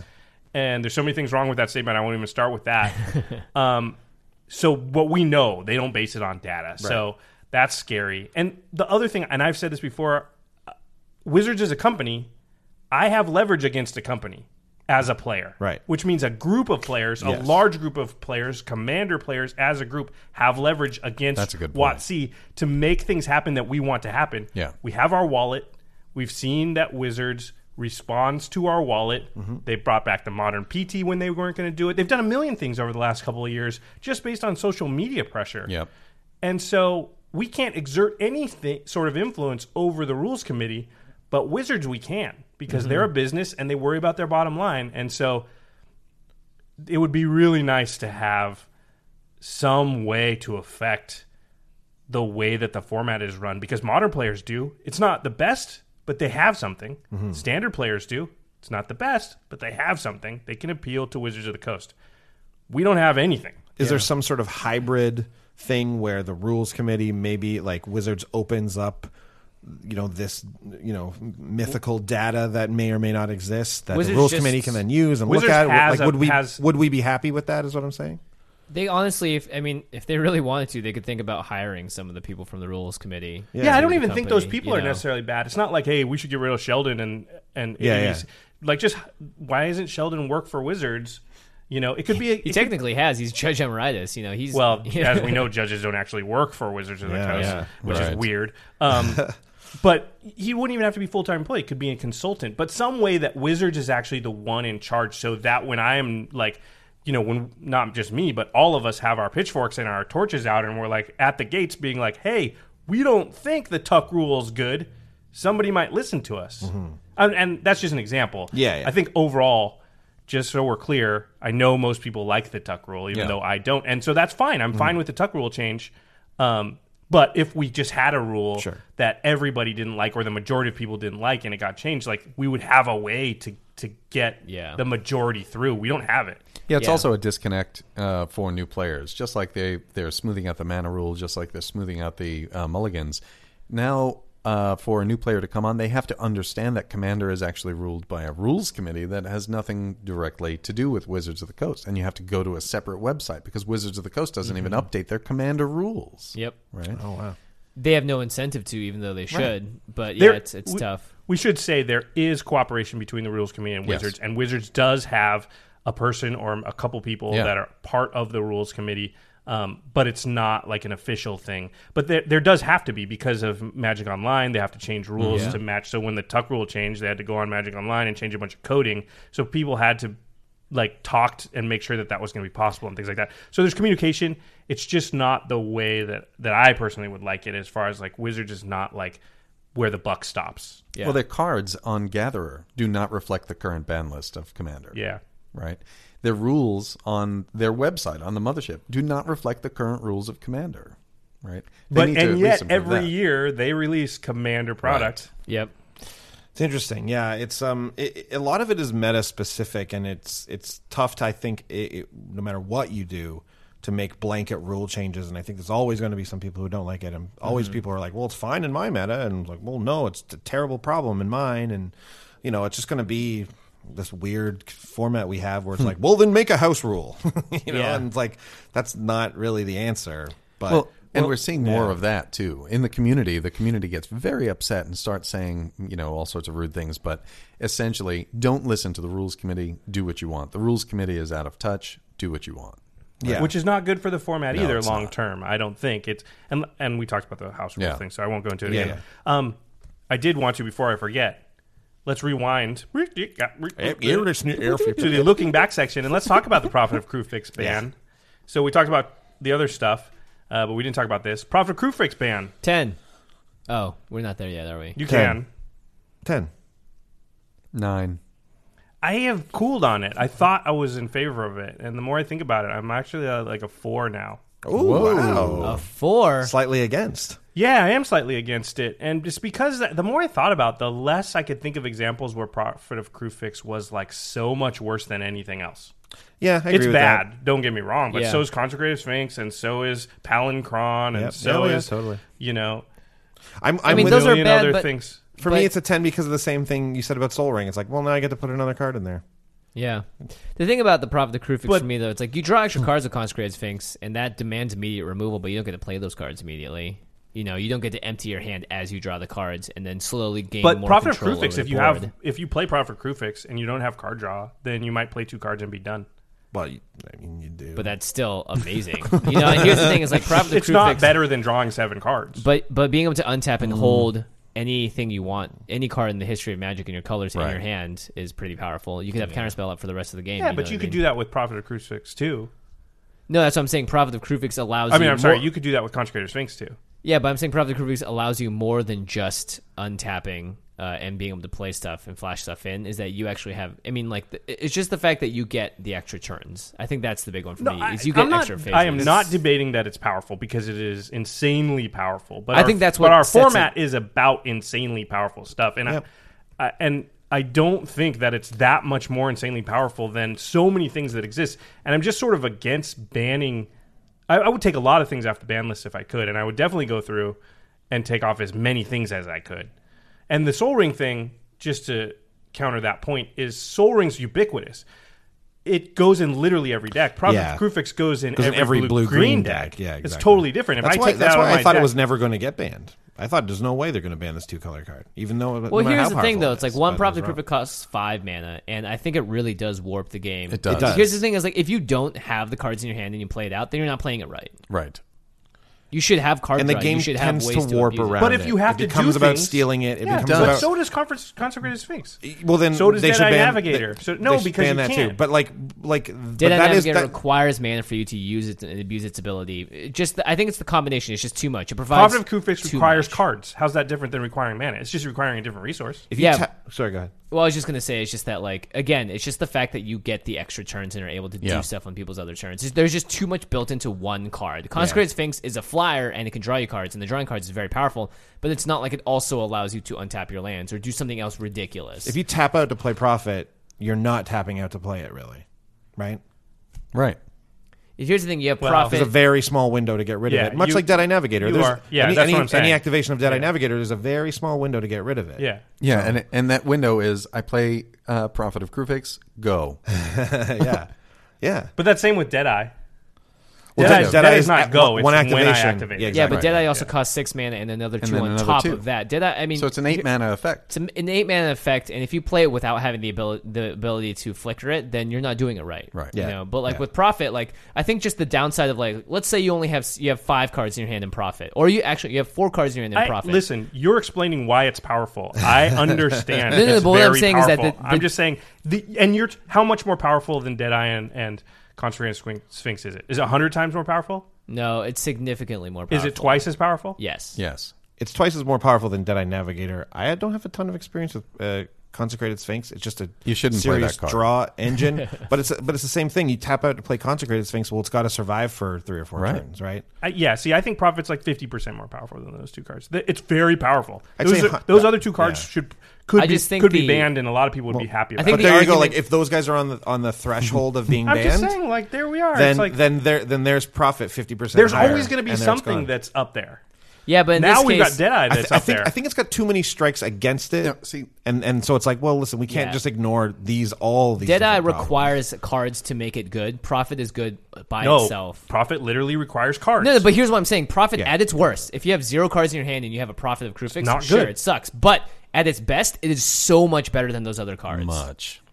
No, because at its best, Consecrated Sphinx is just as good. Because at its best, it requires you to have a lot of mana.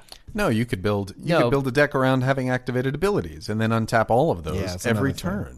Right? You can Fate Stitcher Right. every turn. But with But Consecrated here, Sphinx, look- you can have a ton of mana and a ton of cards. Yeah, but here's the thing: is again, you can play the Prophet of Kufix on turn 5 and have an immediate and a very powerful effect in 1 turn rotation. Whereas if you play Consecrated Sphinx on turn 6 and you go around one table, sure you've drawn a lot of cards. Okay, but so not at its best. No. I'm countering your at its best argument. all right, but I think again at its best here. Let's say by turn 6. Just saying Prophet of Kufix doesn't require other things is wrong. It does. It does. requires cards. I'm not saying it doesn't require other things. I'm saying Okay. that it's just way better than the other ones. Even if you have, like, let's say if you have a Consecrated Sphinx and a bunch of mana, you still can't play your permanents that are not instant speed on someone else's turn. But, okay, so Kiki Jiki, or like I said, Dead and Ever, or Palancron, or there's a whole Niv Mizzet.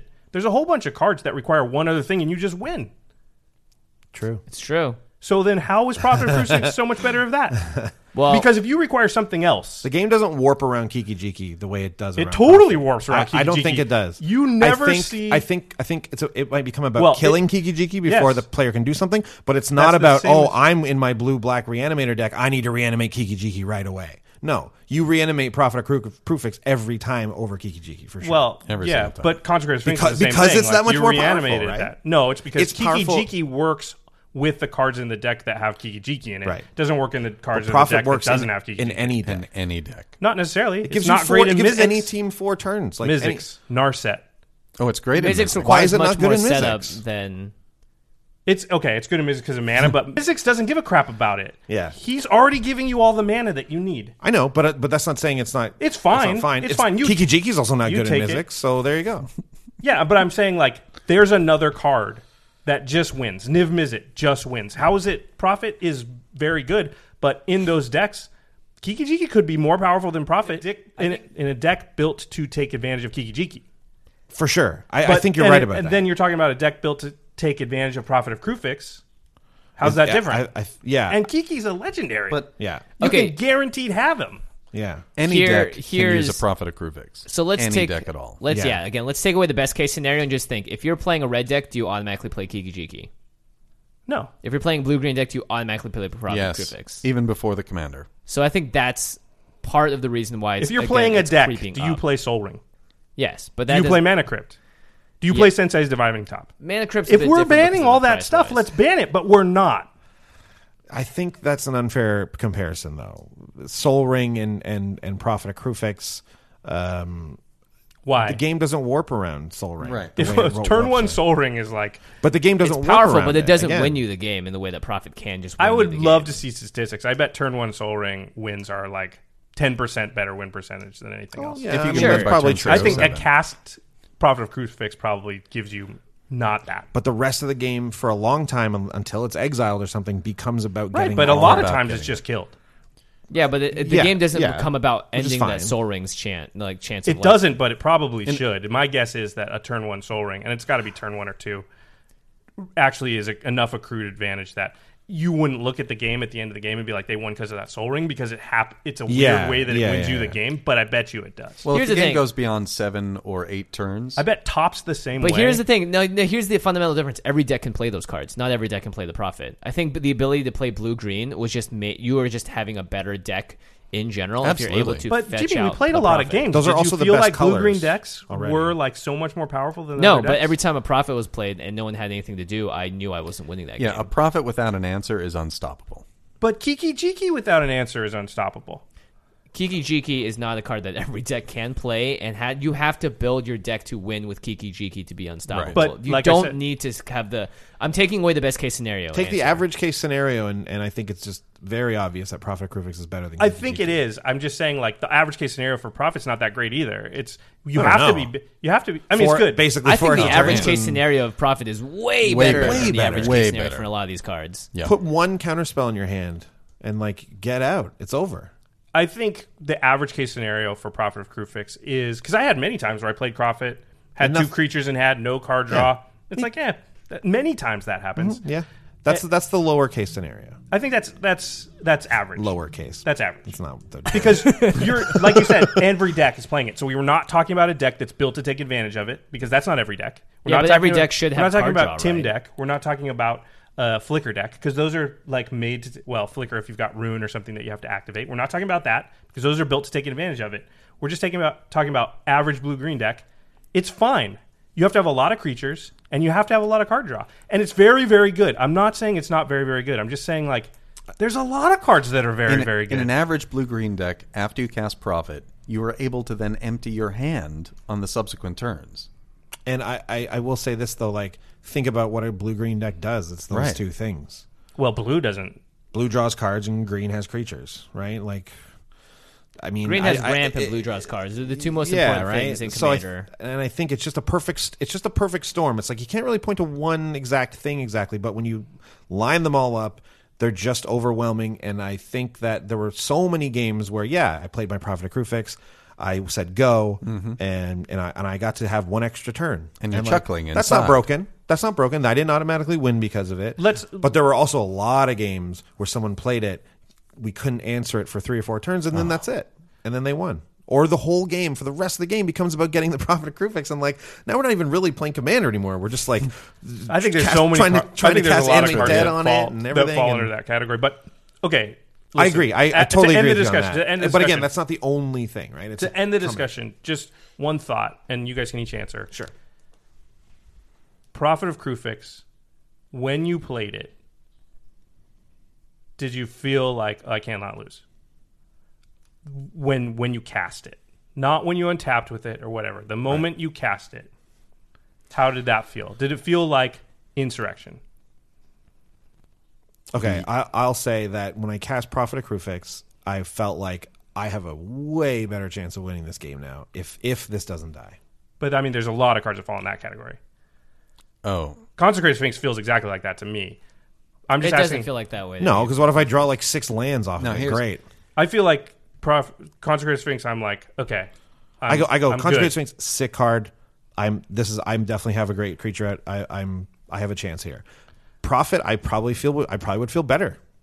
Oh, I really think I do. Absolutely I really better. think I think it's that much better. I would play Prophet, and you make sure that everybody's tapped out. You play Prophet, and you're like, what are you going to do? Feel like you can't lose. I am already ahead of the game, and I'm in a dominant position at that point. Armada is pretty spiky, and if you gave me the choice of having Consecrated Sphinx or Prophet in my hand and able to play it on the right turn, I would probably choose Prophet. Yeah, I think because I then would- you can play Con Sphinx. That's true. Well, no, if you can only have one, Phil, come on, don't cheat. I mean, I would choose Prophet. I would. But there are definitely times, I think, when Sphinx or Palinchron or any of these cards I'm talking about. Yeah. I don't think Are better. Palinchron needs to be. Palinchron in the just same- wins. It's just infinite mana, you win a lot of times.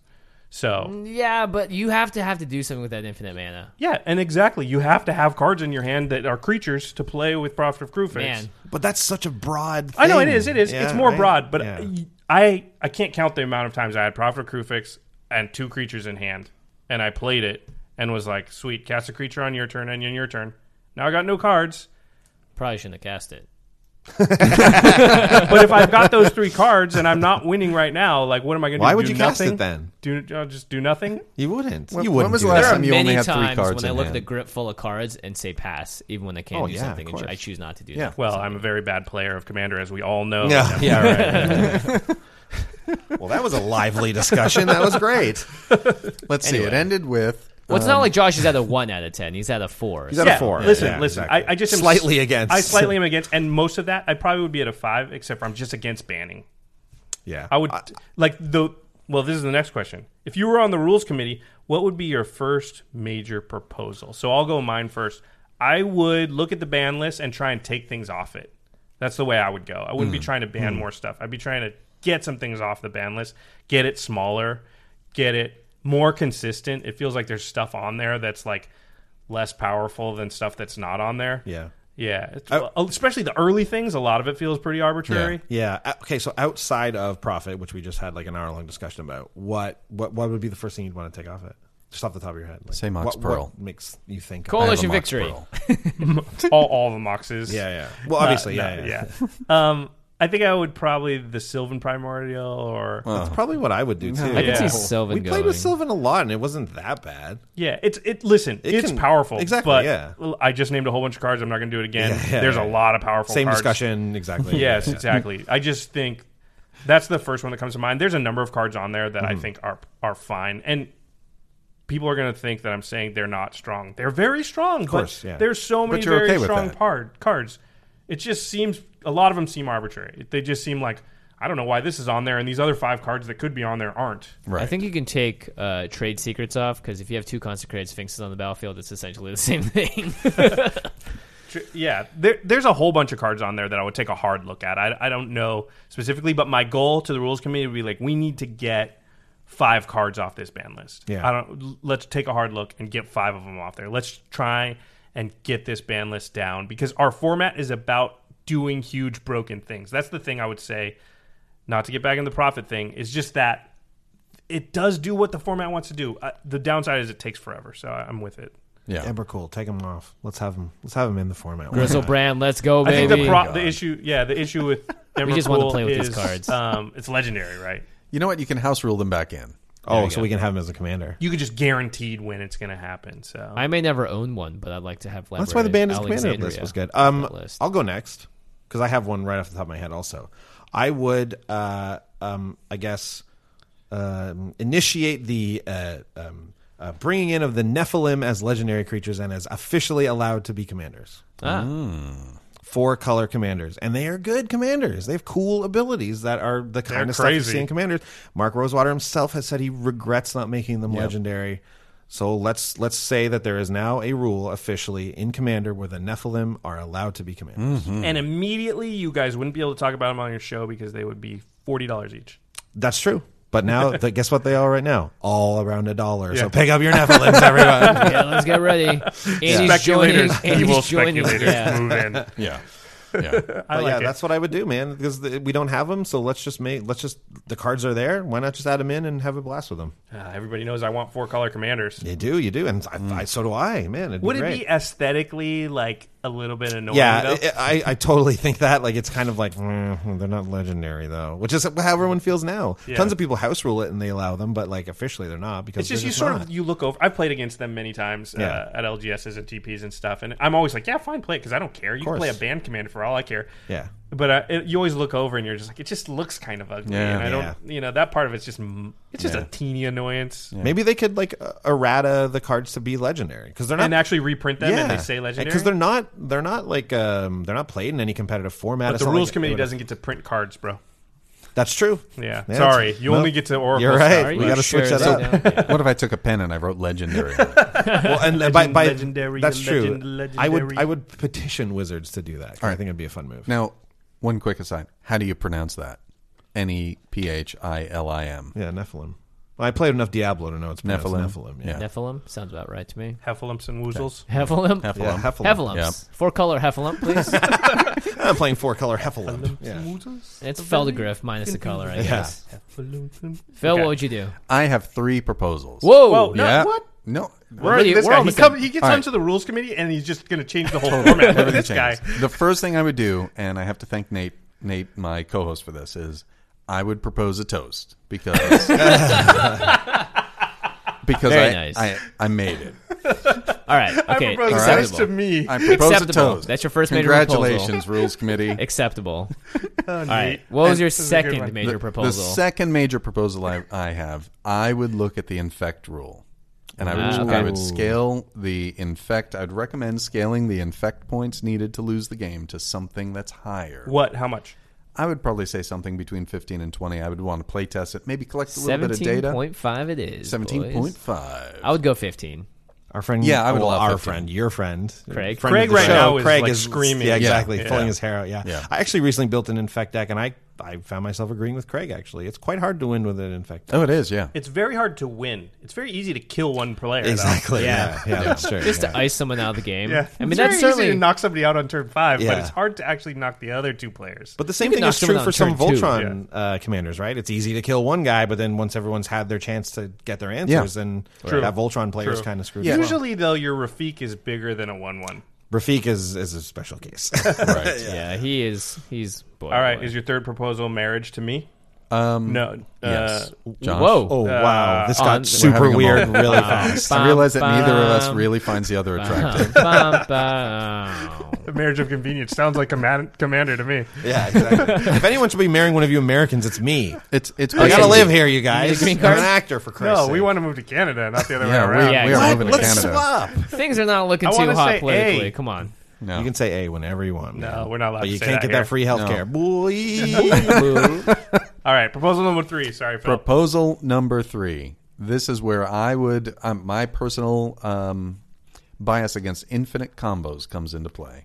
And that's where I believe that we should not be allowed to play infinite combos more than 5 times a wheel of the table. 5 No. times per wheel of the table, you mean? Per wheel of the table. So any action you take that's repetitive, you can do it 5 times total until your next turn? Right. And if you play any automatic infinite combos like Sanguine Bond and Exquisite Blood, you lose the game.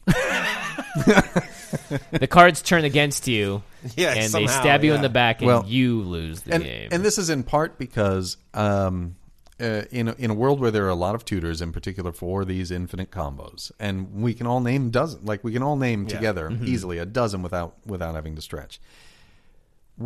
It does not reflect any skill at all. To be, my New Yorker comes out to be able to tutor for Exquisite Blood. What did I just prove? Oh, I can spend 2 mana, tutor for Exquisite Blood, get it, put it into play, and guess what? Everybody loses except me. Right? But does putting Eldrazi Conscription on Rafik and swinging take any skill? No, it doesn't. So how is that different? Because you don't instantly win the game. Sure, you don't instantly win that way. Okay, and swinging Right. at the person that doesn't have any creatures? Yeah, well, that's... I mean, you swing 3 times and you're good. You only got to swing I once, mean, man. I was You gonna got say, double only strike. swing once, yeah. Yeah. It's plus 10, And plus he's a 10, commander. double strike. Yeah, that's true. You just win when you do that. But also you've added now you've added the now this I guy's just no the creatures, no right? squill Yeah, quotient. I'm yeah, just yeah. so basically ban infinite combos. Yeah, and it turns out it makes it a much more fun play experience if you don't have to worry about somebody dropping Exquisite Blood. I'm using that as the poster child, Yeah. right? then all of a sudden the game becomes a lot more flexible, a lot more. You can take more risks. You can have more fun playing Magic, right? But is less risk more fun? Maybe for you, but I like to jump out of airplanes. Well, it's the same reason the tuck rule. The tuck rule was changed, right? Yeah. Because you don't want to risk your commander going away, and if your commander goes away, that's no fun, right? It's essentially the same thing. By reducing the number of times you can bring an infinite combo into play, or a combo into play, you're allowing everybody at the table to have more fun. You are in a way you have to build a more solid deck, because otherwise you just load up with tutors and boom, boom, boom, you get it all done. Yeah, this is a meta thing again. Right? It is. Like, totally. If you have that guy in your meta or those people in your meta that are doing that, it's like, well, this stinks. Yeah, exactly. Yeah.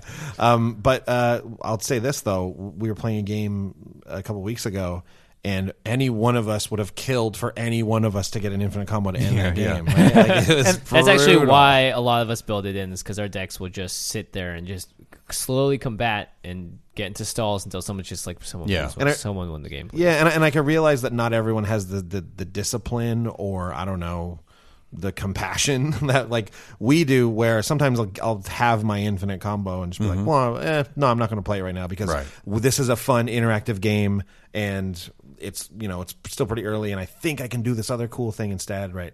Some people will just be like, well, I win, game over, let's play again. And that's fine. Actually, I think generally that's fine. If it's happening a lot and it gets annoying, I can see that getting annoying. But again, I think that's a meta problem. Yeah, and this may come from my being in an older meta where most of the players comboed out by turn 6. Right. Yeah. And sometimes the combos were not fast.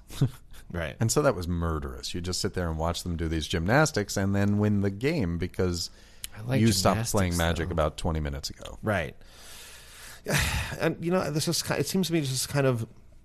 Yeah, it's just a part of Magic, though. It's kind of built into the game. Storm is a thing that affects all aspects of Magic, kind of, right? Like, so was Tuck. So was Tuck. I don't know. I never had a problem with it. But then again, I come from a meta where it's not a problem. Right. So I only have my own experiences to color my opinions. Here's to being on the rules committee. Here's to being the new rules committee. Yeah, it's interesting. Yeah, this is definitely like a pretty hot button issue, because we hear about it a lot from people, and it's a frustrating thing. I think people fall on both sides of the fence pretty evenly, as far as like a lot of people really hate infinite combos. Yeah. A lot of people are fine with it. It's interesting to ban it. I've always thought the idea of setting a cap on the amount of times you could repeat something was a good idea in theory. It's just in practice. In practice, it's hard.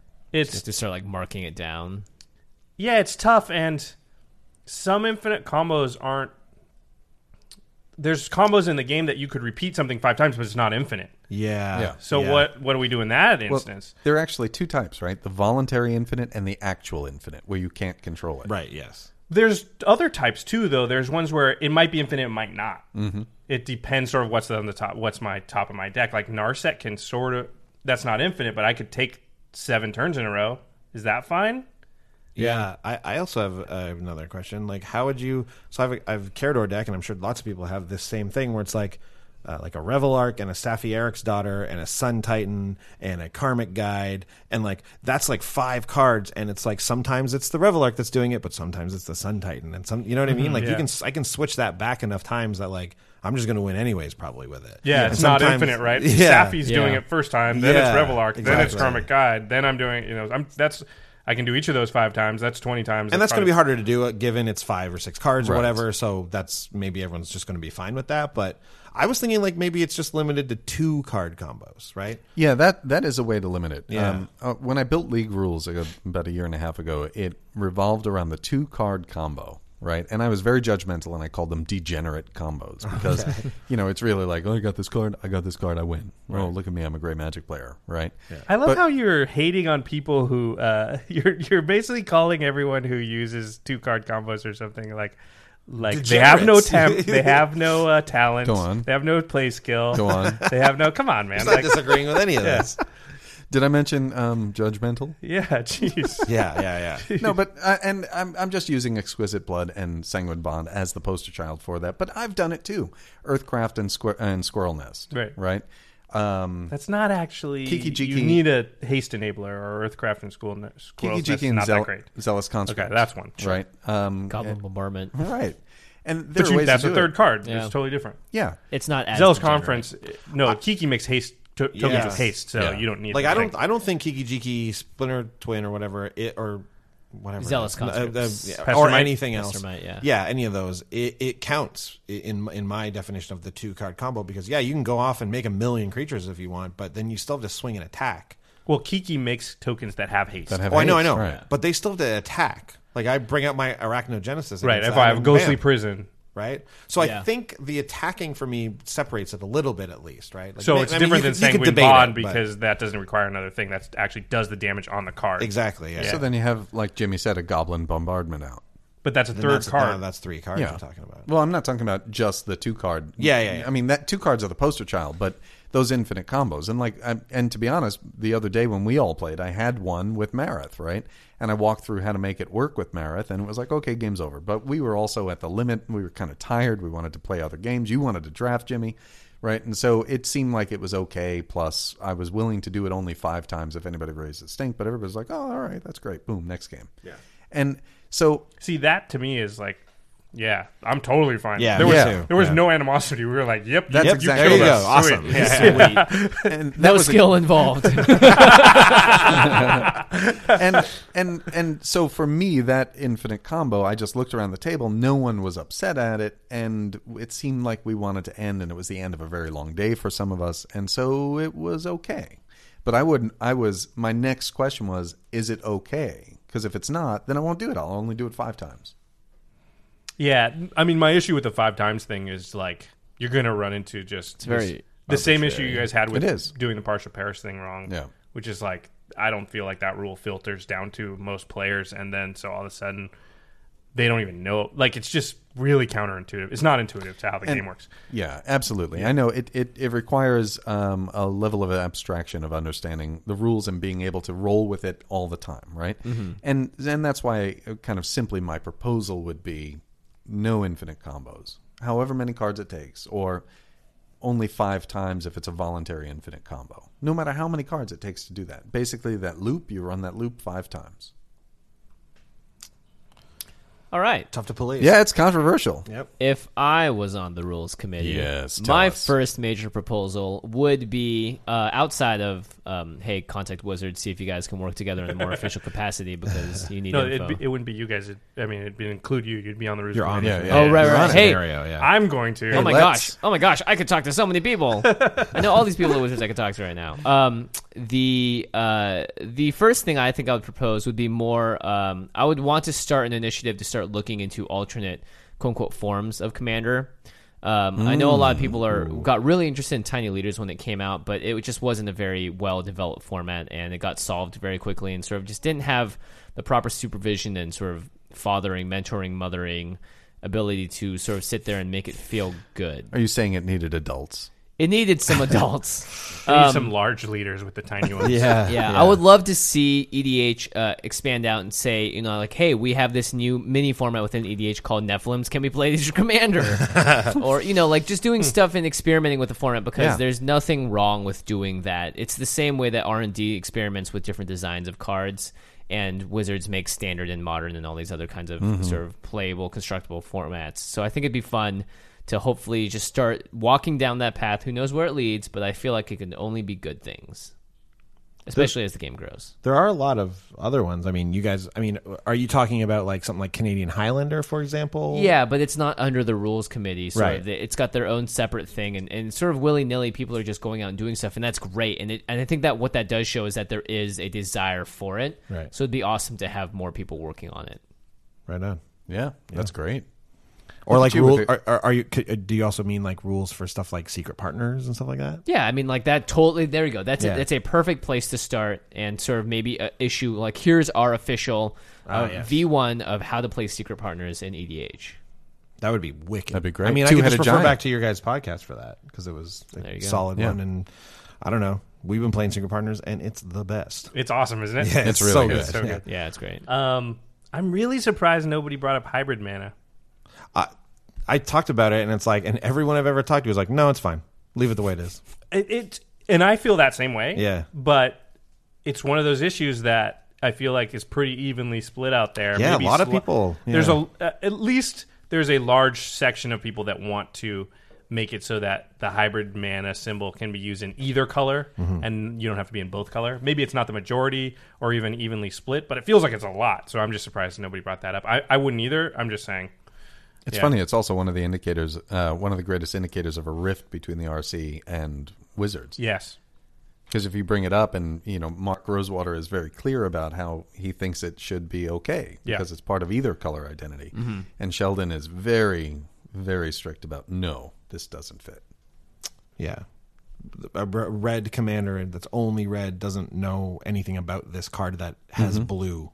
Even if it's involved red in it. and blue. Even if it's or red or and blue. Yeah, whatever, right? You should be playing Mizzix anyway. I feel like the card pool is so large that, like, what's the big deal? We're going to increase it by, like, 40 cards maybe? Yeah. 50 cards for any given deck. Like, it just feels like, I mean, come on. Like, the card pool is 20,000 cards. The reason, the best reason I can think of for, like, keeping it the way it is because there are cards out there that, it's a green-black color identity, it's a green-black ability, and I shouldn't be able to put it in just one of those colors, or even in a deck like a red-blue-green deck. Now it has some black in it, and it has a black ability in it, and like that's not what you're not supposed to be able to do that, right? Like, I don't know, I can't even. It is sort of aesthetically on the same level of the Nephilim thing. Sort of, a little bit displeasing, I would say. Yeah, maybe that's not a major reason to keep it. I don't know. I just don't feel very strongly about needing it. No, I mean, so it's just like. Yeah, but it is interesting. Yep. All right. Well, that is going to do it, guys, for a 2-hour podcast. Wow. We solved everything. Yes. We solved everything. But, it's true. This is the summit. Maybe we'll have this happen once a year, and there's a lot of stuff that we had to talk about and a lot of different opinions, which is great. It is nice. Thank you for coming on the show, guys, for for having one. us. Oh, yeah, thanks. You play in completely different play groups, which is very nice because we... Although we've played a few times with both of you now. Yeah.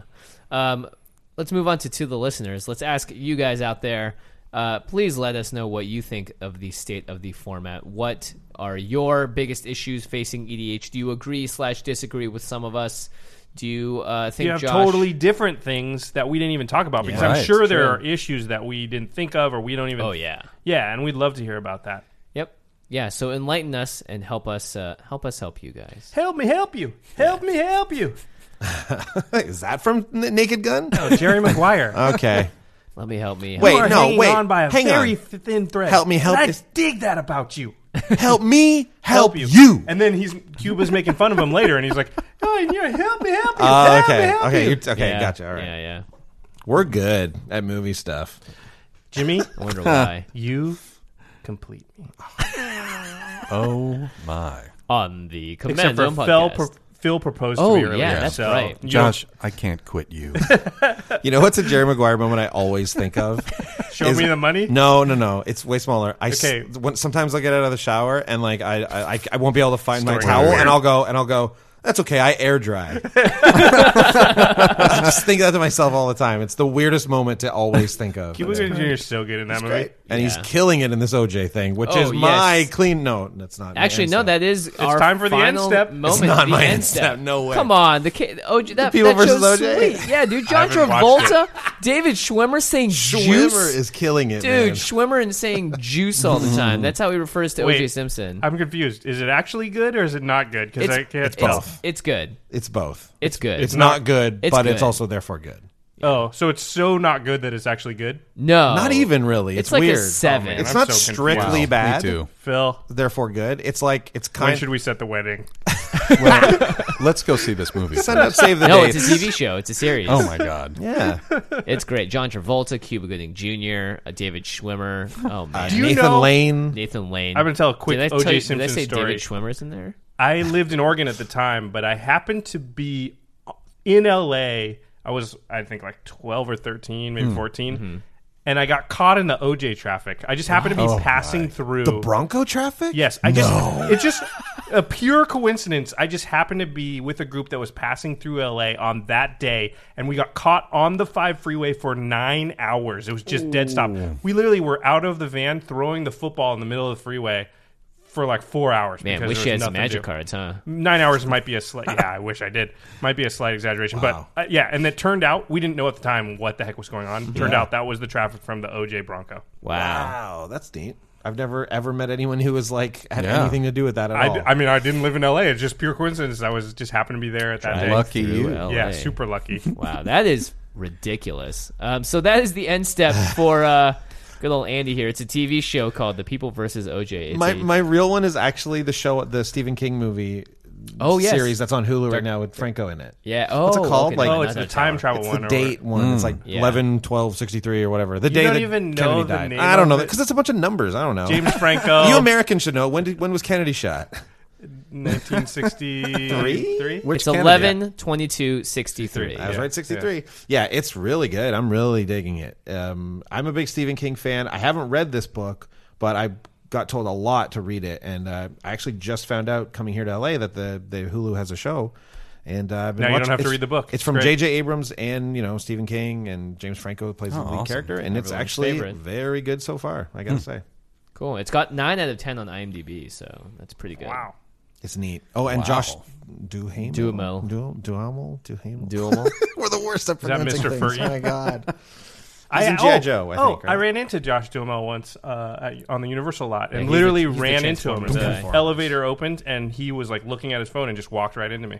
Wow. Yeah, and then he said, And then 9 hours later, you "I'm were parked throwing on the football. first floor. What's the first floor?" And I was like, "This is the first floor." The one with number 1 in it, man. Yeah, and he was Number like, one. "How do I get to my car?" Because the first floor at that place, you couldn't actually get to the parking garage. So I was like, "Oh, you have to go outside and go around." And so I was like, "This Nice. is the first floor. It's the one." My driver hasn't told me where my car is.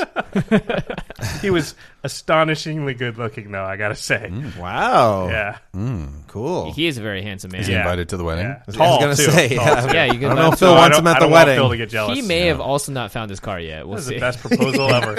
He might He still was be on that looking. show looking for a car. Yeah, no, that makes sense. Yeah. Phil, do you have something cool outside the world of magic for our end step? Why, yes, I do. Although it's sort of actually inside the world. I have, as always, 3 things. Oh, that's right. Yes. So, first, Ellie is in Japan, right? Or is it Elle? Elle. Elle is in Japan. Oh yes, my girlfriend's in Japan, Right. and Phil knows a lot about Japan Oh, because he was just Go there. ahead. Phil does. I'll Just let there. you do it. Yeah. Dude, just Phil, there. yeah, So I'm so gonna, jealous. I'm gonna recommend all of the magic stores I went to. I'm gonna tell. I have this email started. I'm sorry I haven't Awesome. sent it No, yet, I'm excited. but it's like all the places to go and what each one offers as a specialty. So Wow, that is you'll a- get the good hookup there. Yeah, because of course Elle's going to Japan, and I'm like, hold on, I gotta text Phil and find out where you need to go to buy my Yep. magic cards. And she was like, "Of course." Yep. She didn't even hesitate. She was like, yeah, okay. That's true love. That is True love. True Yeah. love. Yeah, that's and great. I'm going to recommend places to eat as well. Yeah, Yes. tonkatsu. Tonkatsu. Dude, oh my! I my have favorite to food. send you my favorite tonkatsu place. I went to one. It was, Which one? Send it to me. I forget. It was in this crazy mall that had like this huge. It was actually no. It wasn't in Tokyo. It was in Osaka. No, I don't know. I'll figure it out. Either way, it was a huge, awesome train station that went up all these floors, and it was like on the 14th floor. This Wow. row of restaurants. There's tonkatsu nothing place. quite awesome. like perfect tonkatsu. It's one of the best things on earth. It's a rare delight. Yeah, I'll recommend. There are 2 places in Tokyo that she can go to that are just highly recommended. They're wonderful. I have. I 3 remember your arteries that pictures no of longer it work. on Twitter. Yes, Okay. that's right. If you want, I'll So repost jealous. those pictures. What's Oh. tonkatsu? Is that breaded chicken? Yeah, No, not pork, chicken. Pork or chicken. Yeah. But Katsu typically chicken pork. is Okay. called. Do you like pork Do belly? you guys see the look on my face right now? Yeah. Dude, this it's is a thing. perfect- No, I actually kind of knew it because the sushi place. It's have like it all the time. perfectly fried. Pork and with delicious It's dipping schnitzel. sauce. This is it's golden It's fried. not schnitzel. Kind of like schnitzel. It's pork belly. The Japanese feed their pigs certain food, and then that and turns sake. into types of tonkatsu. Oh, God. And so Oh, you wow. can recommend Yeah. regional differences, and They have different my cuts, word. like the thick cuts and the thin Yeah. cuts, and the Wow. and then you have to like smash your own sesame seeds, and It's so good. I'm getting hungry. Sounds neat. I hope everyone else is too. Smashed Oh, sesame we're only on number pork 2 though. This is fried. one. This is one. Oh, Yeah, What? yeah. This Okay. can't be one. We got to This is- move oh, on. God. Number 2. We have Number passed the 2 2-hour long 2-hour mark. podcast here. Number 2, Josh your pictures, your movies about, from your Josh, your movies taken from your new drone, fantastic. They are so beautiful. They're wonderfully shot. And you're able to do this things is with the effect. his wedding vows speech. Wow. This isn't recommending us anything outside the world of magic. Josh is inside the world of Here's my magic. recommendation. Just like Jimmy's brother has done, go build your own drone for $100 and then take There you go. sort of beautiful pictures. But the other thing is, and I realize, honey, that this sounds very, very romantic, but you have an eye for what makes a good shot. And you're clearly editing it. You should maybe do something in a professional context that lets you work with videos. Does this recommend other jobs? The end step? What is this? What are we doing right now? Where one of you guys brings a job recommendation to the host. I will talk about the drone on another end step, but it's awesome. It's awesome. Yeah, the Yeah. footage It's like is my great. new favorite thing ever. It's And pretty then- awesome. Number 3. Number 3, and this is where you'll see what I meant earlier in the show. You know, we could have brought you back on the show again, but now this is gonna be. Well, so what I've done is I've brought you. Oh, here's the gift. some gifts. Gifts. Oh, I like number 3 now. This is awesome. We're getting stuff. This one is somewhat self-serving because Oh, I know what this These is. playmats Have probably pictures say, of Phil on them. they do. They're just a picture Is of it Phil. in your wedding gown? It's actually a picture of me and a picture of Josh, and we're surrounded by hearts. Yeah. Oh my It's- goodness. He's So untethering. I'm unwrapping some it, playmats. and of course, we all know what it is. Oh, It's very a nice. Commanderin Wow. MTG podcast playmat. It's for each of you, and of course, Sean. You Yes. got one for Sean. He's gonna love Look at it. that. It's totally self-serving. These are really Will you great. sign mine? I will get a pen if you can. Oh, sign yes, mine. I have will a sign Sharpie it. right here. Actually, Sharpie Silver won't work. Sharpie. Silver Sharpie. I Are you gonna actually want- sign your oh, own Yeah, playmat? these are oh both no, I'll yours. sign them. I get it. Yeah. Yeah. Oh, you're And nice. Oh, I yeah. do. Everybody sign it. I am Yeah. actually. It's Everyone funny. sign. So this is a dream for me, right? Just being with you guys and talking about it, being on the Command Zone, talking to Andy now twice in 2 weeks. Right? We've had wonderful. Some people conversations. call that a nightmare. Moving on. Oh, Bit of a it's nightmare. wonderful. So I'm actually going to have you sign the show notes here because I'm that kind of a geek. my. Oh, you are a geek. And so 2 more gifts. Wait, there are more I have gifts. more gifts. Phil, Yes. Phil, I you will- can come on the show anytime. It's not that exciting. You come on whenever you want. Anytime. Oh, I'm wait a available minute. for I saw the 100. gift. All right. So Oh, this one. Really hope Oh, this yeah. is going to These Josh. are- of a burn. And again with this? No, this time not for you, sir. Okay, sweet. These are KMC Perfect Fit. I know that you don't double sleeve in, Yes. even though I've given you what, 2 packs, 3 packs? I don't know. And so for Jimmy, Oh my goodness. For Andy. You know I was wow, just for running me. out of these Thank as you. well. Hey, I have a couple of extra packs. and he's got a couple of extra packs. Perfect. But then these are gifts. Josh is giving you his iPad. This is for our host. I'm giving you an iPad. Whoops, don't look. And so this is one of the things that Elle will be able to provide you, except for the message on the back. No, And see, so- she doesn't. There's no way she could, like. Oh, so what he's given us, Very wow, cool. are the foil large The- Commander cards from Commander 2015. We Jimmy and I both got Mizzix in Japanese. in Japanese. How cool. That's sick. And there's a nice little message on the back. Yeah. Jimmy, thanks for all the Commanderin. Smiley face. Phil. Lovely. Mine says the same thing, except for it says Josh. It doesn't say Jimmy. Yeah, That makes sense. I That should have would've put a been heart weird. on That makes yours. sense. I John. get I'm that. just amazed that there is a sleeve that fits these. Yeah. Yeah, me too. Yeah, my I friend, like how it's side loading the sleeve. Yeah, it's not side top loading. loading. Very my friend nice. my friend Butler keeps accidentally ordering these from the Oh, one of because the- he's like, one of the oh, I want to places. get this foil version of this. Yeah, Oh, and he doesn't no, check, it's and he's just like, huge. "Oh, this one's cheap, wicked," and then he Ton gets of it. sleeves. Like, Yeah. what do I do with these? He's got like so many. I'm like, I didn't even know they made oversized cards for those ones. Like he's got like commons and stuff. I don't know how he even got them. Yep. That's That's incredible. awesome. And I know we don't generally play with oversized, but I'm totally putting this like so. You know what? This will be my commander when I play Mizzix. No joke. That same friend ordered a commander that's large, and he's like, "Well, I'm just going to play with it then." And Yeah, you know why what? not? It's actually kind of cool. yeah, that's I'm excellent. using this. Yeah, 100%. Dope. 100%. Although people groan whenever I pull out the Mizzix deck, so not that often. Okay, well, listen, you guys are all being lovey-dovey and everything. And before you guys just start saying goodbye to everyone, because I know it might not be coming right away, I just wanted to say thank you guys, the three of you, so much from me and Sean, and just the Commander community in general. You guys have been so supportive. Oh, absolutely. And been so great in supporting our show. And we just can't thank you enough. You guys are the best, and you guys make the best shows. And honestly, like, I don't want to be here all night. Yeah. I'm loving off each other, but you guys are honestly the best and the greatest guys. Thank you. Well, thank Yeah, you guys. absolutely. We're Very- fans of your show. We're fans of Commander. We think your guys' show makes Commander as a format better, so we're always going to support that. So, Did you bring us gifts, however? Are there any gifts? Brought you the gift of the correct timing when to say A after stuff, Brilliant. which you guys are way off on. So I'm gonna fix that for you. big I'll time. take it. Yeah. Speaking of other podcasts that are awesome, our sister podcast, The Masters of Modern with Alex Kessler and Ben Bateman. You should definitely go check them out. They talk about modern and all things competitive Magic. You can find them on Twitter at the MMCast, or you can find them on rocketjump.com/TheMMCast. Yes. All right. I always look at Jimmy. Jimmy, was I right? I was right. You did it. Our editor for the show is Terry Robertson. Special thanks to Jeffrey Palmer for the Living Cards animations. You can find Jeffrey online at LivingCardsMTG on Twitter, and you can find us on YouTube at youtube.com/The Command Zone Podcast. But before we go, Andy Hullbone. At Andy Hullbone, I also have another secret podcast. It's about that show, The Bachelor. It's called The Bachelor Pod. I'm not kidding. Wow. I What's host, up, Bachelor I podcast? co-host 2 podcasts. That is One's the about gift. magic. The other one's about That is the gift you Bachelor. have provided us Write tonight. down the Twitter so I can put it on the Okay, cool. Anyways, that's it. What? Phil DeLuca. Tell us about... All right, sure. You're not What? going to tell us about Commander's Brew? Oh, yeah, and Commander's Brew, obviously. We already mentioned that. At Commander's Brew, at Andy Hullbone, at Sean Tabaris. Yeah, there you go. Sean, I hope you were listening when you got second billing. Phil. And so you can find me on Twitter at Ketjack. That's KETJAK. But of course, the podcast is at Commanderin MTG. It's not Commandering MTG, Commanderin MTG. But if you go to commanderingmtg.com, you'll be redirected. in luck. Yep. Yeah. And you should definitely go there and try and get a hold of one of these awesome playmats because it looks pretty sick. Yep. Yeah, they're great. Someday, Right now, we're giving them out as prizes. I think at the life someday we'll get a totals playmat. I don't know when. Probably like 2019 or so. 2019. 2021, maybe. Yeah, we'll figure it out. Well, you have a great logo. You should do it. Yeah, we're lazy.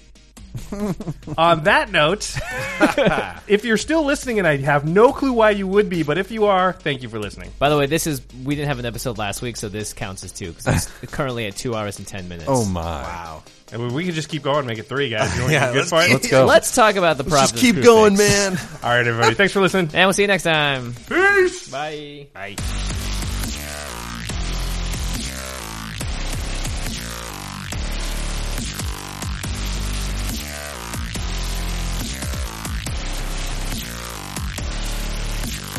Thank you for your attention. For further inquiries, send an email to commandcast@rocketjump.com or ask us on Twitter at JFWong and at Josh Lee Kwai. See you later, alligator. Greetings, humans. Angie has made it easier than ever to connect with skilled professionals to get all your jobs projects done well. I absolutely love this because, if you own a home, it can be really hard to maintain. It's hard to find people that can help you for a big project or a small. Well, whether it's in everyday maintenance and repairs or making dream projects a reality, it can be hard just to know where to start. But now all you need to do is Angie that and find a skilled local pro who will deliver the quality and expertise you need. Angie has over 20 years of home service experience, and they've combined it with new tools to simplify the whole process. Bring them your project online or with the Angie app, answer a few questions, and Angie can handle the rest from start to finish. Or help you compare quotes from multiple pros and connect instantly, which means you can take care of just about any home project in just a few taps.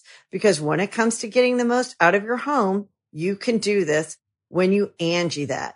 Download the free Angie mobile app today or visit Angie.com. That's ANGI.com.